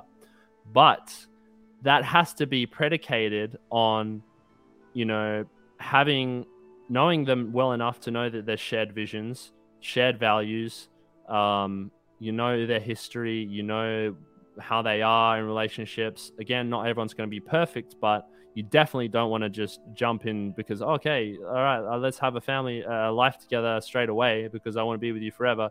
That's not going to work either. So I would say it's you got to really dive into what beliefs you have about relationships as well while improving yourself. Like, this is the issue with red pill stuff, is they can help you attract women for sure, but they're not going to help you keep women long term when the comfort side of things is needed, and they're not going to attract the type of women that you're really going to want to wife up because, like, there are some things that work, but there are just some things that is like an actually mature, well-developed girl who had a great father figure is going to look at you and be like, what are you doing, dude? What are you peacocking right now? Like, it's just not going to happen. Yeah, I don't have the exact answer to it, but I think it's actually more detached from a man's level of success and income than is purported by the red pill space. I think, the best is when you find a girl that likes you and sees the potential in you, and then you actualize the potential with her. Because if you only, like, that's not to say that you can't meet girls after the fact, but there's always the, not worry, but like, does she only love the success I have and not me? Right. I think it actually has more to do with your character as a man and what she sees in you and your potential than it does actually have to do with what you physically carry and, your assets that you have. Because, at the end of the day, and there's countless examples of this, as a man, you can lose it all pretty quickly. Something can happen, a disaster in your business. You can get sued. And you can lose your assets. You can lose all those things. Will you have a girl that sticks by you because she knows you can build it back together? And that's one of the things that I really admire about my girlfriend is she'll say it. She says it to me, not all the time, but she said it multiple times. Like, if you went broke, I'd still stay with you and we'd rebuild. She's like, we would do it again. Yeah. And the thing is, and I kind of like laugh at it because I'm pretty red pilled myself. I'm like, yeah, but would you though? Like, really? Like, so, but I don't know. I think I think finding a girl that really truly would stay with a man after he's lost everything is quite rare, and I think that true loyalty of that measure is pretty difficult to find. I like to think that I have some tips and some hacks that you can find to identify. And I also have a bit of a thought pattern that I didn't get to express earlier that is just on the downdraft effects of this hookup culture thing that's being purported by like the 1% man space. Hook up with as many girls as you can and as you want, and 1% men get to do whatever they want. So I'll speak on that in a second. But I think one of the hacks is, my girlfriend has an insanely tight-knit family. Her dad has 8 siblings, or he's one of 8. I always kind of forget. And they all, her father and his 7 siblings live within 10 minutes of each other. And growing up, incredible, my girlfriend had 30 cousins. And they would do Friday night Shabbat dinner every week. And so the vast majority of her, people that she's closest with today, she's known since birth. So, to see a girl that has strong ties to her family, I think is a really good indicator. That's not to say that, if a girl comes from a broken household, like can't be loyal. I think that there's the argument that, because she never got to see a loyal family, that's all she wants for herself. But I do think that's a good indicator. I think the danger of hookup culture, that I think 1% men, or men seeking to be, in the upper echelon of higher performance, I think the responsibility that men have is not to corrupt women, And I think I was actually, this is something that Justin pointed out to me, Justin Liao, who is John Galt, Justin Liao, who pointed out, when you have a girl that's loyal to you and you start kind of having visions or fantasies or ideas of like, oh, well, I could hook up with this girl and that girl, if you choose to do that, the downdraft effects of you making that single decision are polluting the few good girls that are out there. Because ultimately, I mean, men take the lead, right? And our decisions will shape, the women will follow the man's lead. And if men are, as you said earlier, leading this hookup culture kind of mentality, then it's just going to happen more and more and more, and women are going to do the reciprocal. What are your thoughts? It's both, right? Because women will do what men allow in a society, right? And that is at a macro level. If no guys wanted to sleep around or they didn't, and it's both. You can't really say it's one or the other, but in your own way, you have to stop contributing, because there are elements of it that are fun and validating for other people. But if you stay in that level of awareness and vibration, then can you speak out about it? No. And are you going to find something wonderful? No. And it's the whole idea of karma as well.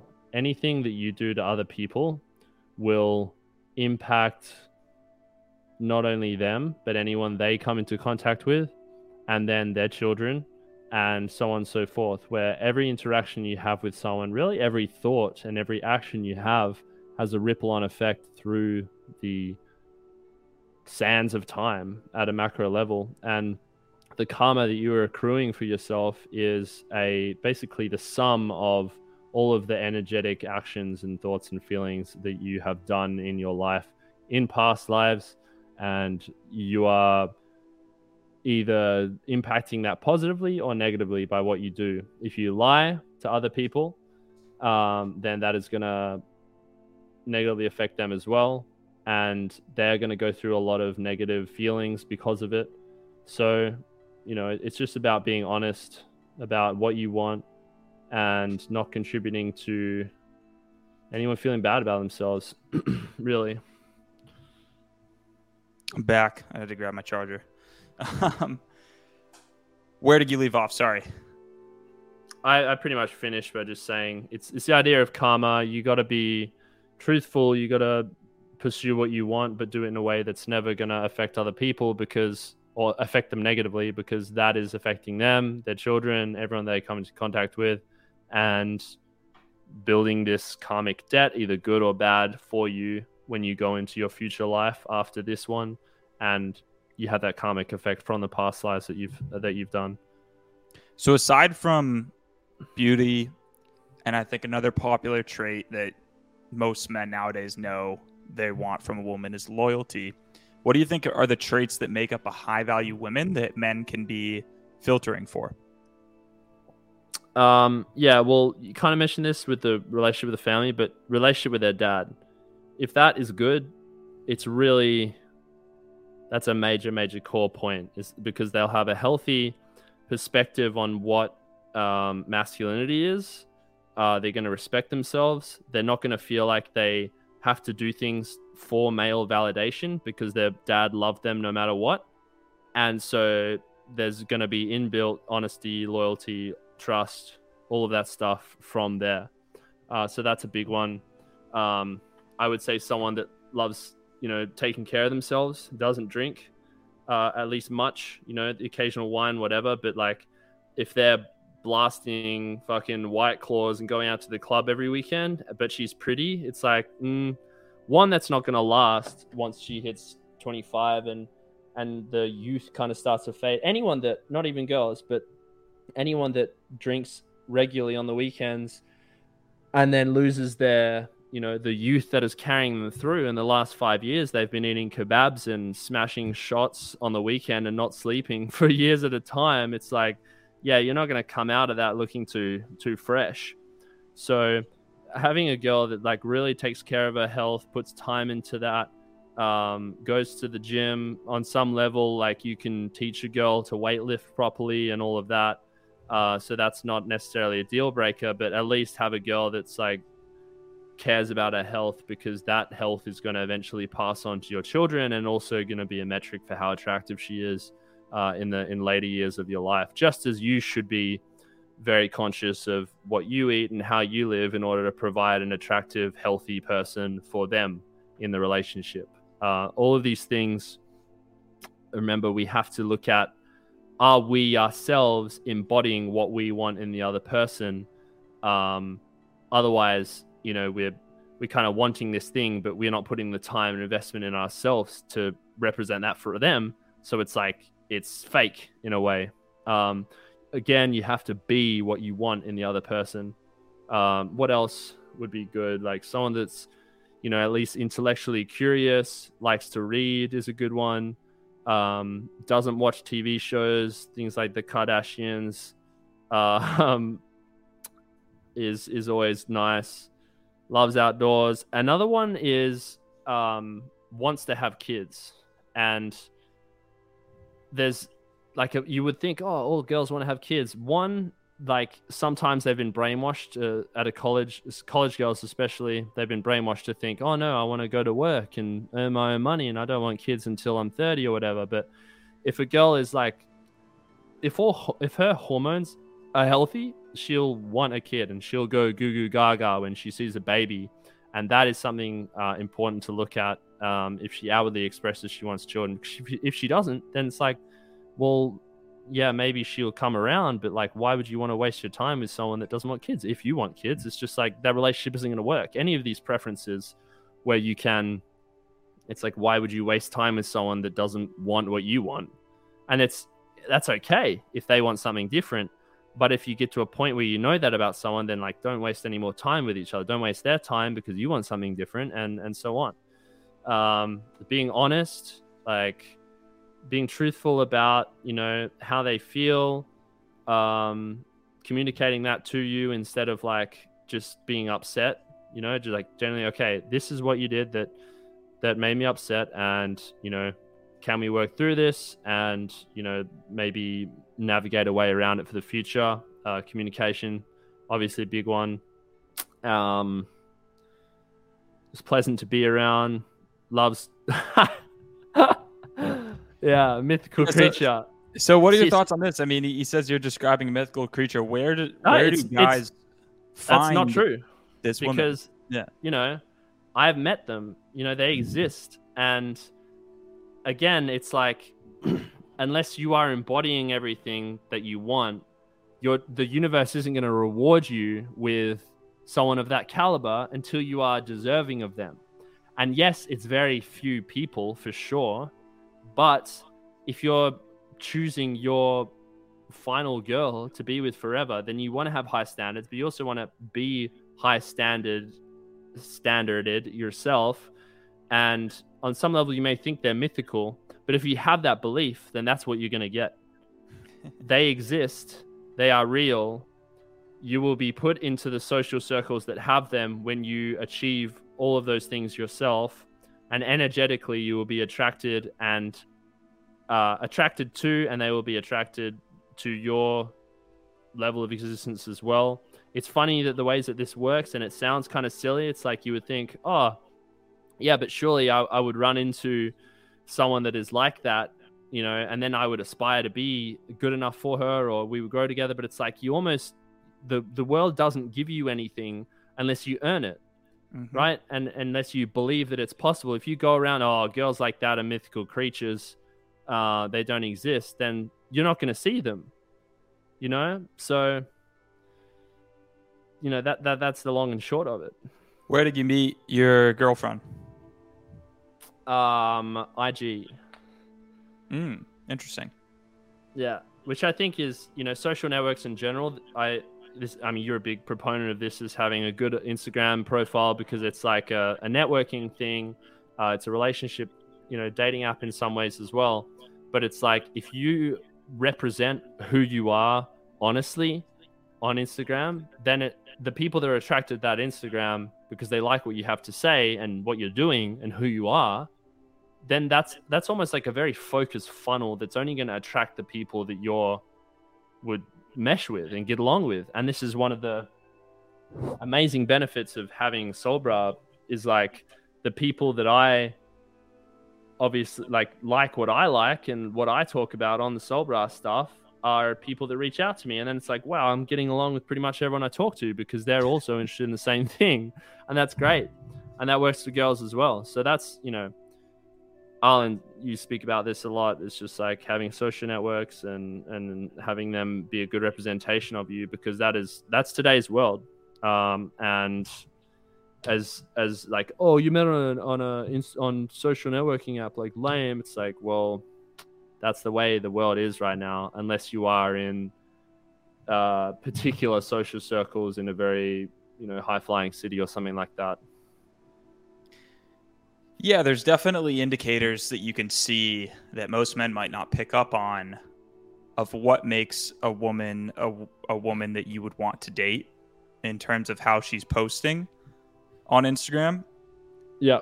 And that's something I've become a lot more cognizant of. And the more I've traveled and the more girls I've met and the more I've kind of peeked behind the curtain about kind of how we started this. We were talking about what leads men astray, what are men's fantasies that are basically incorrect. I think a big one is how much boobage and how much skin they see on Instagram and TikTok, and they're just mindlessly ogling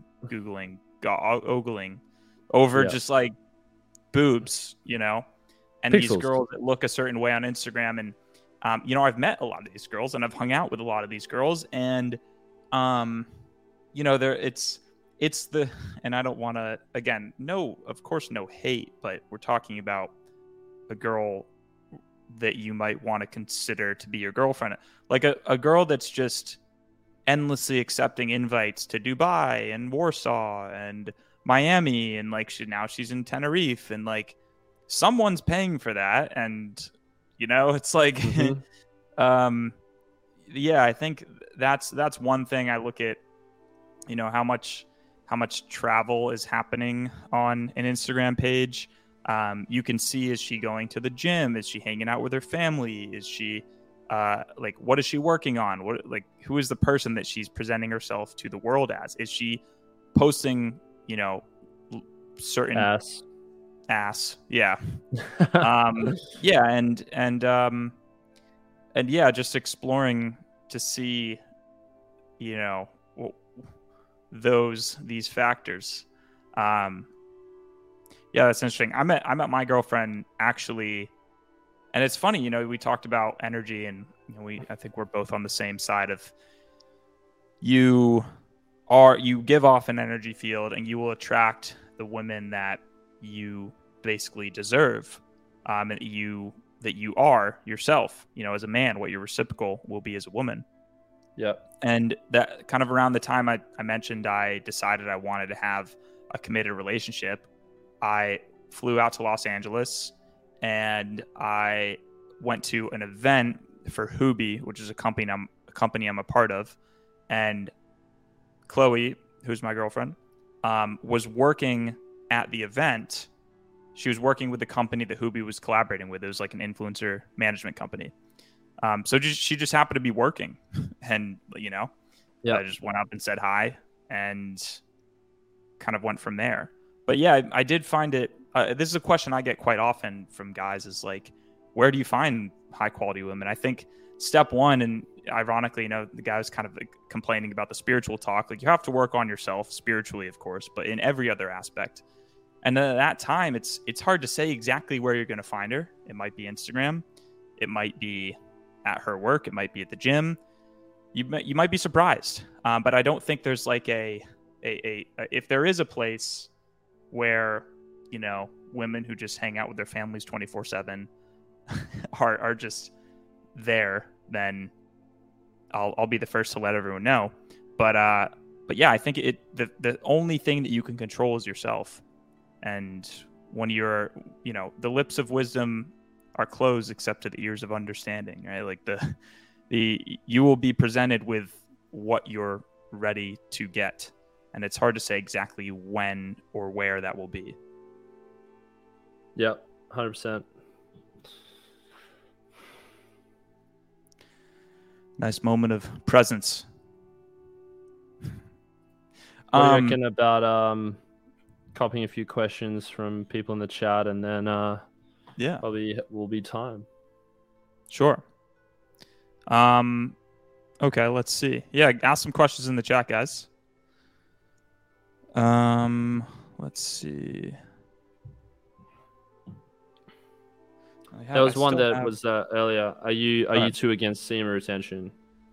And the answer is no. I don't know if you see my profile or whatever. Definitely not against that practice. I think it's super important. I think every guy will benefit from doing it in some level. Obviously, the base level that everyone should do is like never masturbate, never, don't watch porn, and if you are gonna bust, have it be with someone that you care about in a loving relationship. Even then, when you have a loving relationship, there are a lot of benefits to consciously choosing when you're going to release, rather than just, I'm having sex, I'm going to ejaculate. And it seems weird to some people, but it is very powerful. Your creative energy, your physical energy, the spiritual energy, the connectedness of the sex that you do have, all of that increases when you are consistently retaining semen. So yeah, big fan of that one. Yeah, I did a course, not ashamed to say it, by a guy named Jonathan White.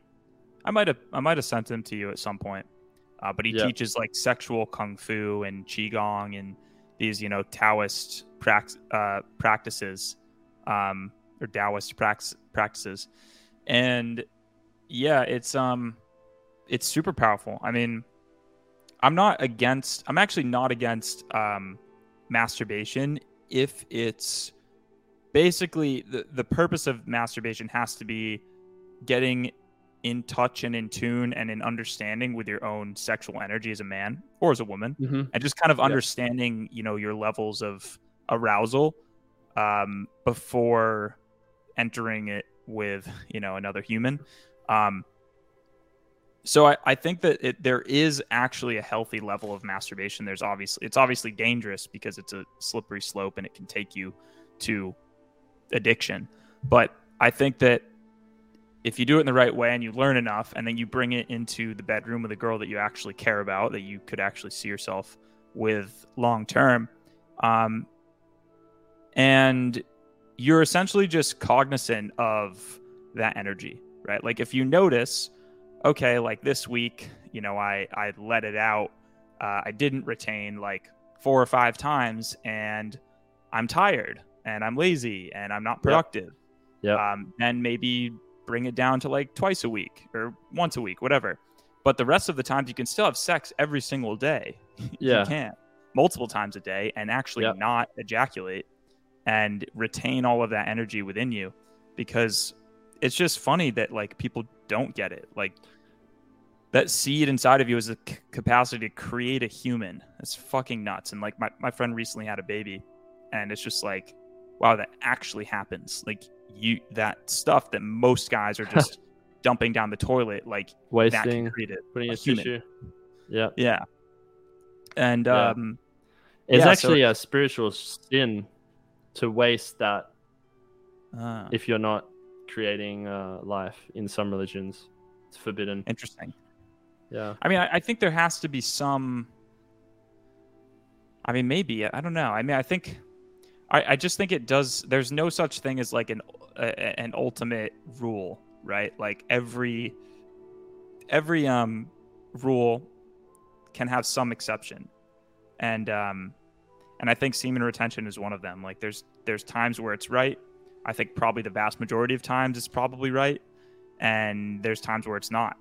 I also think that, you know, as people get older, like sex is not as important as we think it is when we're younger. But it's certainly something that I think a lot of people aren't harnessing. It's, you know, the power that it can create. You know, you're in the process of lovemaking, and it's creating an extremely powerful energy field. And that energy you can take into your work, you can take into just your relationships, you can take and hold within you, you know, anywhere, and it makes you magnetic. So I think it's something that is worth guys exploring, like these, you know, ancient there's a reason it's been around for thousands of years. But just beyond like not watching porn, I think there's more that guys can explore. 100%. And what is important to realize, people think that you're like somehow depriving yourself by doing this. It's like, okay, less often you are experiencing the 7 to 8 seconds of localized penis pleasure when you're ejaculating. But what else that leads to, if you do not have that, is like a much more passionate flow of sexual energy in the rest of the sex that you're having, a higher sex drive, a more like animalistic desire and literal spiritual capacity to connect with your girl in the rest of the sex that you're having. So yeah, you're forgoing that 7 to 8 second window, but everything else that you access is a higher level of sex, a higher level of energy in everything else. So it's like you're not giving up anything. You're only unlocking all these benefits. Let's discuss a bit of, like, people wanted, I think, you know, more health related things as well. I think that's, you know, one of your signatures, certainly, and I'm definitely passionate about it. I want to ask you about, like, because we actually have met in person. You've got great hair, dude. What's the secret to Thanks, man. to great hair for men? And it's like anything. Great skin, great hair. Great hair is from great health, and anything external that looks good is because the internal looks good. You have appropriate amount of nutrition, all the building blocks that make up hair, amino acids, collagen being the primary ones. But so hair specifically, I think a lot of guys are have thinning hair because their hormones are out of whack. And you know what happens when you put a lion or any animal in a cage in a zoo? They start to lose their feathers. They start to lose their hair. It's the same kind of thing. If a man is under stress at work, he's not getting sunlight. He's under these fluorescent lights all the time. He's eating shitty food, empty of nutrients. His blood flow is completely fucked because he's sucking on his nicotine vape all the time. Caffeine as well as a vasoconstrictor. So you're having that all the day. You're not getting enough blood flow to your scalp. You're not sweating every single day. You're not purging yourselves of toxicities. All of these things basically contribute to a state where your body isn't operating to the level that it could. So, yeah, it's all those things that I mentioned. Another big one is masturbating too much, ejaculating too much. The prolactin that raises in your body after ejaculation at a consistent level, if you're doing it like, you know, once a day, have my nightly jack off. It's like, that's a lot of guys these days. And then their hair is thinning because they're constantly in a let's say unnatural hormonal state. Not to mention that semen itself is full of nutrients, minerals, zinc, and requires a lot of energy to create. So you are depleting your body of that energy and those nutrients because that would otherwise go to fulfilling your hair. And so it's like, yeah, getting outdoors, low stress, eating a good quality, nutritious diet, sunlight, not jacking off, not ejaculating all the time. And then as far as the actual hair care, I like, obviously combing is a big one. I use a wood comb. Growing it long, you have to comb it, four times a day when you get up before bed. It helps to smooth out all the oils and evenly distribute them, all the natural oils. Shampoo is a big one. Glad I remembered that one. A lot of people are using shampoo, which is, essentially chemical toxic sludge in the shower every day. Oh, my hair's getting a little bit oily, or I went to the gym. I need to completely soak my head and scalp in this, effectively Unilever company, mass corporation owned chemical sludge, which is like got all these fake artificial fragrances, preservatives. You just read the ingredients in like the Lynx fucking all-in-one body wash and hair wash. It's garbage and it's not real, and it's like poisonous to your body. And when you're applying that directly to your scalp all the time, not only are you washing out all of the natural oils that your body produces to protect and keep the hair healthy, you are like soaking it in this chemical wash, which eventually just kills the hair itself and impacts the scalp. So I don't wash my hair with anything other than, natural olive oil soap on occasion, or just, because I'm by the ocean, I can go in there and just scrub it like physically with my hands and make sure that sweat and stuff is getting out, as well as doing that in the shower, so that I am never putting that chemical goop on the hair itself. Combing all the time, all those other things I mentioned. And but there was one other thing. Yeah, if it's a little bit dry, then you can put a little bit of coconut oil mixed through it, and that gives it a nice shine. You can also look at doing a raw egg mask in your hair. So you whip up some raw eggs and put that in your hair for 10 minutes or so, and then rinse it out with cold water. And because of all the beneficial nutrients in eggs, that actually ends up being really nice to your hair and making it all silky. What about water quality? Like, I know you mentioned at one point you had a filter. Yeah. Where do people find that? How much does it cost? What does that do? Yeah, so I have it. If people go to my Instagram, it's on I think I have a story highlight called Soul Recommendations or whatever.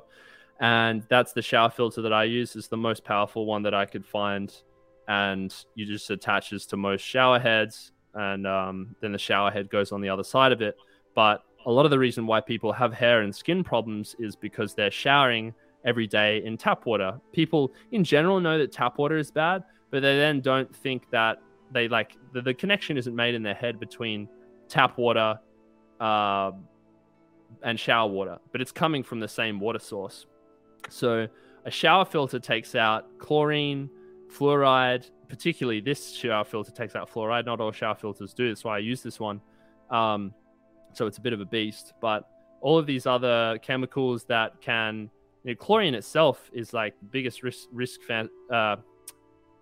factor for cancer, and is a lot of the reason like chlorinated water is so bad. Fluoride, that's a whole other topic. Is why they put fluoride in the water. They say it's for teeth health. It's not, but it's actually poisonous in the form that they put it in the water supply. So you have to, one, avoid tap water to drink, but then also realize that when you're showering, that's like the equivalent of drinking 8 glasses of tap water, the average shower, in the way that your skin is absorbing it and soaking into your body. So filtering that water makes a massive difference to your scalp health, probably acne as well, because you're not dousing yourself in, chemical hot water. Do you have, I'm sure there's like sleep is something that affects hair health as well, no? Sleep affects everything. So like anything that's going to impact, sleep is going to impact any aspect of health, and anything that impacts your health is going to affect your skin, hair, and all the rest of it. That's why you can't put recommendations for supplements that people might be able to purchase. Yes. Well, obviously we know my brand, soulsups.com, Soul Supplements, and on there in stock at the moment we have the Soul Salts, which are a natural electrolyte supplement which you can add to your water. It's going to support actual hydration of the cells, because you need the minerals in order to move the water that you drink into the body. If you actually drink empty water, shall we say, through the principle of osmosis, you're going to lose water and you're not going to get it into the body. So the natural electrolytes are really great. It's essentially just a mix of salt and a bit of magnesium, and lots of reviews there for you to check out. Everyone loves it. The bison liver as well is a really important one. Liver in general, but bison liver has better nutrient qualities than a lot of other livers. So yeah, it's freeze dried, pasture raised, nothing artificial, nothing else in it, grass fed, of course, the highest quality stuff. And liver itself as a food is the most nutrient dense food on the planet you can get. And so these freeze dried capsules are just like a little booster that you can add to. Booster has negative connotations, but yeah, that's a nutrition boost. Glycine are out of stock till the end of the year, unfortunately, but that's another big one. Wow, a lot of people have taken advantage of that. That's cool. It's good to see. Okay. Yeah, guys, definitely go check out soulsubs.com. I definitely need to pick up some. What's the shipping time look like? Depends where you are. Where you are, they'll be there in a couple of days. Easy. Oh, okay. Sweet. Yeah, I'll pick some up for sure. Cool. Epic. And let's see. Oh, I know what I wanted to talk about. So let's say you've got a girl, you watch Soul Bra, you listen to Soul Bra, and you want your girlfriend to be more based. How do you do that? What's that process look like? So this is just a result of you being the masculine leading figure in the relationship and slowly introducing things that you know are good for you, that you do, that show quality results for yourself in your own life. And then she, just by osmosis and respecting your opinion and being around you, and you showing her things and doing it in a fun way and a non-judgmental way, that's super important as well. And eventually, hopefully, if the right masculine feminine dynamic is there, she will pick up on what you're doing, hopefully want to make you happy and feel better as a result of all these health practices, diet stuff, exercise. And then as well, there's like the political stuff that we were talking about more so at the start of this talk, where you can explain things to her as like, oh, this is why, this is bad, and so on and so forth. And why I don't think that there's necessarily much value in your girl being super political. For a long-term relationship to flourish, she has to be on the same page as you. And one of the qualities that I looked for was someone that was like fiercely against that stuff as well, because, Lord forbid anything happened to me, you have to consider that your wife is going to raise your children. It maybe you're in the picture or not in the picture, maybe you're away from home for a while. It's like their abilities to communicate what you would want your son to know as well. And at that point, they have to have some innate resistance to government programming. They have to, a lot of guys mention, how do I get my girl off birth control? And that it starts with education with a lot of these things, like, hey, did you actually know that birth control is bad for you? And this is why. And then, doing a test run and being supportive in that way, and just being the vehicle that your girl can feel safe in pursuing new objects. The feeling of safety is really important. And if you judge her for not doing it straight away, that can lead to resentment, and so will not get to what you desire. But yeah, it's just showing them what you're doing, showing the results, having fun with it, and with time, hopefully there will be some adoption of those values. If not, and the values are so far away from anything, and there's no progress being made, then maybe you relook at whether you guys should be together. Yeah, I think I have a pretty wild analogy that people may react funny to in the comments, but here it comes. So I think a lot of men get frustrated if they have a girlfriend, if they make a suggestion and she doesn't follow that suggestion instantaneously. Because as men, right, we're much different. Male nature is like, hey, soul, like, you're doing that form wrong, fix it, right? Or like, you're a pussy, get in the gym, right? Like, we're motivated by negativity. And and we also we can be ready for battle right away. Like we can make a quick impulsive decision. And a lot of it comes down to, actually, it's male biology. When men get turned on, they are quite literally erect like immediately, and they're ready to pass on their genes to the next generation. Yeah. Because that's what's evolution has programmed us to do. Whereas women, on the other hand, have a slower warm up, and I'm getting more graphic here. Like, the vagina is an organ. It's part of the body that is very slow to warm up, so to speak. Yes. And it's the same with female nature.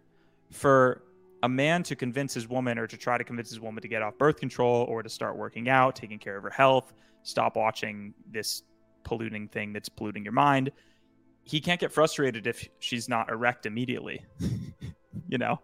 Like, she's going to take time to get there. And I think if men are more understanding of that part of female nature, and more supportive, and, like you said, providing a feeling of safety, then that's ultimately, slow is smooth and smooth is fast in that sense. That's interesting, because it's kind of the same with sex specifically. Is guys can kind of just like see some titties and then they're like, okay, let's go, we're on. But girls, sex starts the moment that the previous sex session finishes. So think about that for a second. The slow build up and affection and the emotions that they're existing in, and their feeling of safety and security and passion, that can build up when you kiss them in the morning before you go to work. The compliments that you give them, the touches that you give them, all of that might not necessarily be like, oh wow, I'm getting turned on, but it does put the woman in that state where she is emotionally ready to be sexual.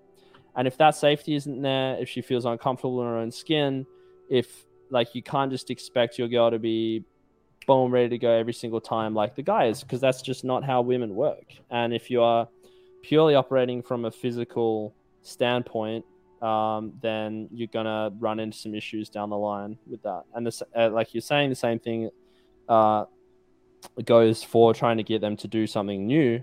Is you have to slowly expose them to, like, okay, vegan girlfriends is a thing that happens. Is like, my girl's vegan, how do I get her to get meat? She's gonna have raw liver straight away. So don't be offended at that. But if one night you're like, hey, come around on Friday, I've got some beautiful grass-fed steaks and I'm going to cook them, just us, and we're going to have a dinner together, and you can try a bit. And then that's the start, if she's open to that.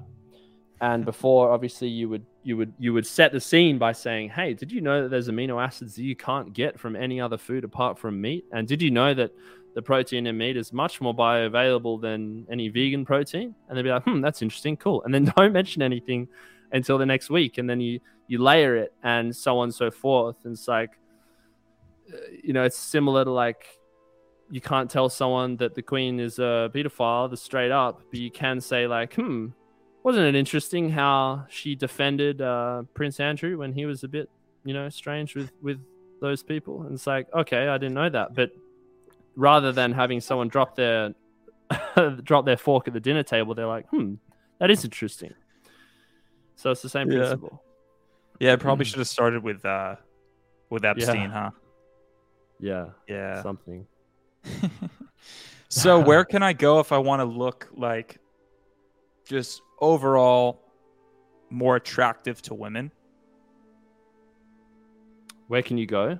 Yeah, what can I wear? Well, I have heard of this brand called Soul Apparel.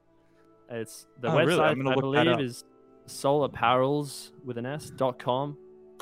Oh, But wow. we've had, yeah, I mean, look at all the ladies who love you in those shorts, and some cool t-shirts and tanks down there.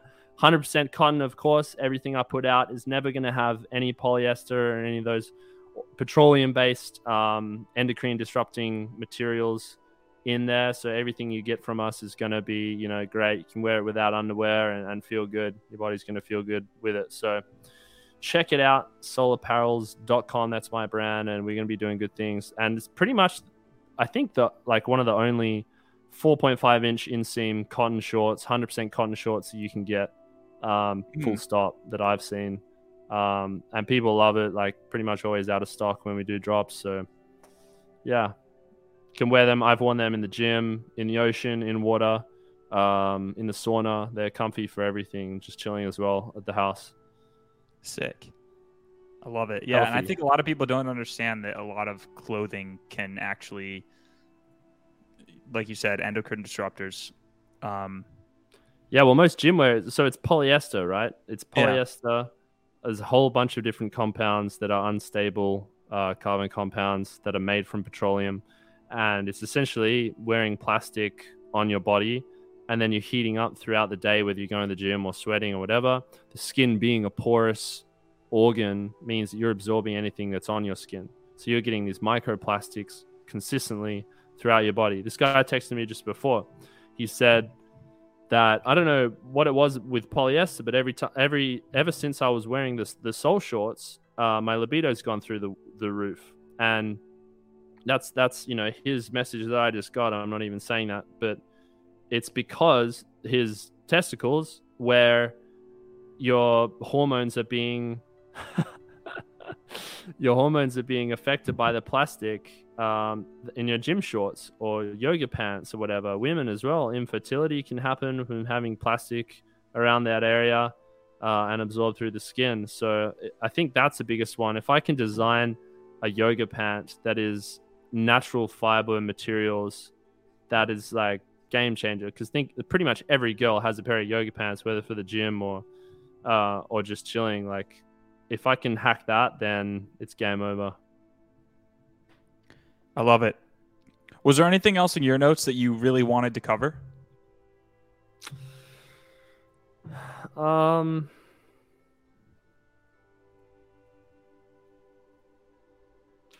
we pretty much copped everything, actually.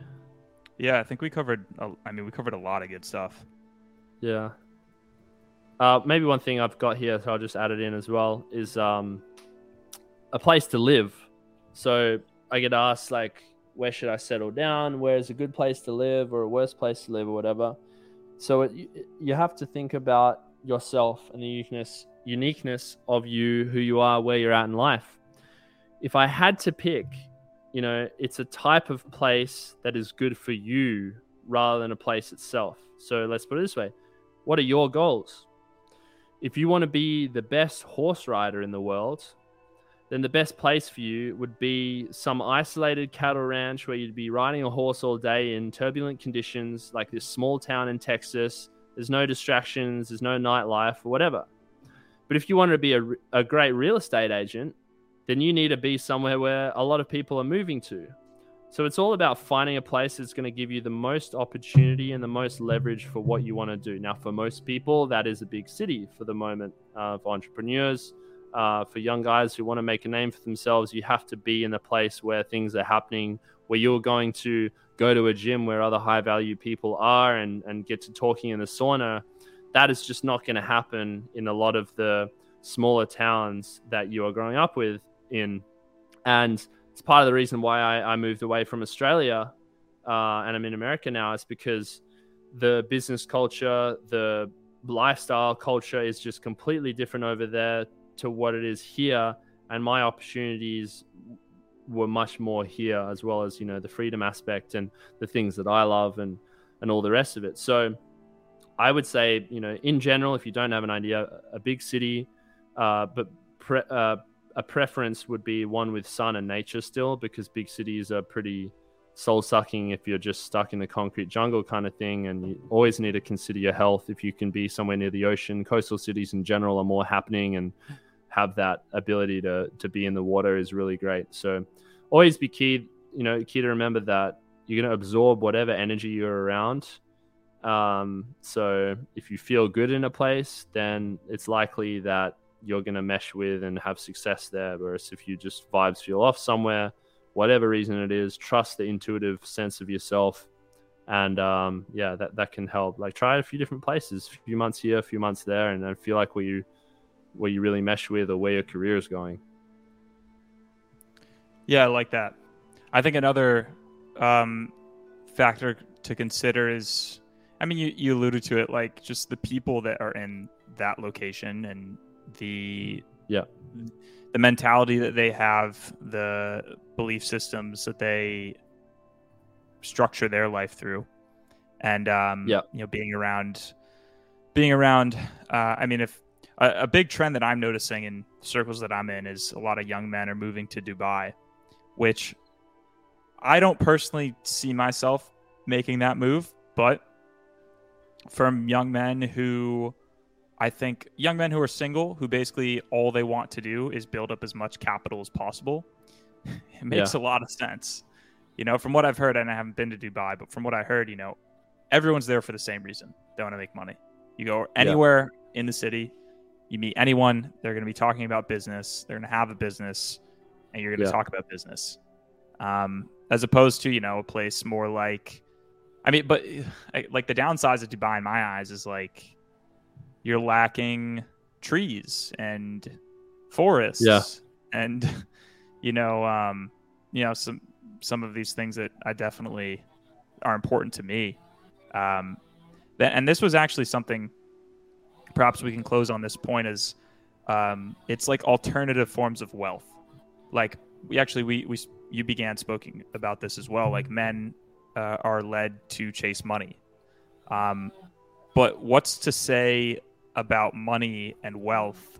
To me, like, wealth is going outside and breathing fresh air and being able to go on a walk in the forest. Like, that's wealth, and your life can end at any time. And I think having the ability to have those things in arm's reach, there's few places in the world where you can get that, and also get, the social connections that you want to build. But nature is something that's incredibly important to me. That's partly why I don't think I could see myself in Dubai. What are your thoughts? Yeah, I visited Dubai, and go visit, but there's a weird energy. Like, the beach is really nice and it's clean, but it's like, it's super built up. Like you said, there's no nature, but it's very, like, it just seems very artificial, sandy, very, very hot. And like, there's like, if you have a lot of money, it can be great, but if you don't, then I definitely would not live there. A lot of like concrete skyscraper apartment buildings, and this kind of slave underclass of immigrants, and they're treated very poorly there, and it's just like a weird vibe overall. But yeah, I always, like, you want to live somewhere where you don't necessarily need money to have fun or just exist. Like, somewhere with a high quality of life, that you can go to the beach, there's good sun, the air is a good quality, there's nature around. All of that is free, and all of that is going to be the biggest bang for your buck, even though you're not spending any money. Biggest bang for your buck investments in time for your health. So if you have something that you're getting those numbers on the bank's hard drive, that's increasing. But if you're paying for it, so to speak, with a year of your life and sanity living in a concrete jungle city, then, like, is that worth it? To me, there are bouts of that you will probably have to do of grinding, where you can still make it work. But for that to be your default where you live, that's just like, nah. And you won't have the energy involved in order to be the best version of yourself, to have the most entrepreneurial success, if that's a constant drain that you're having.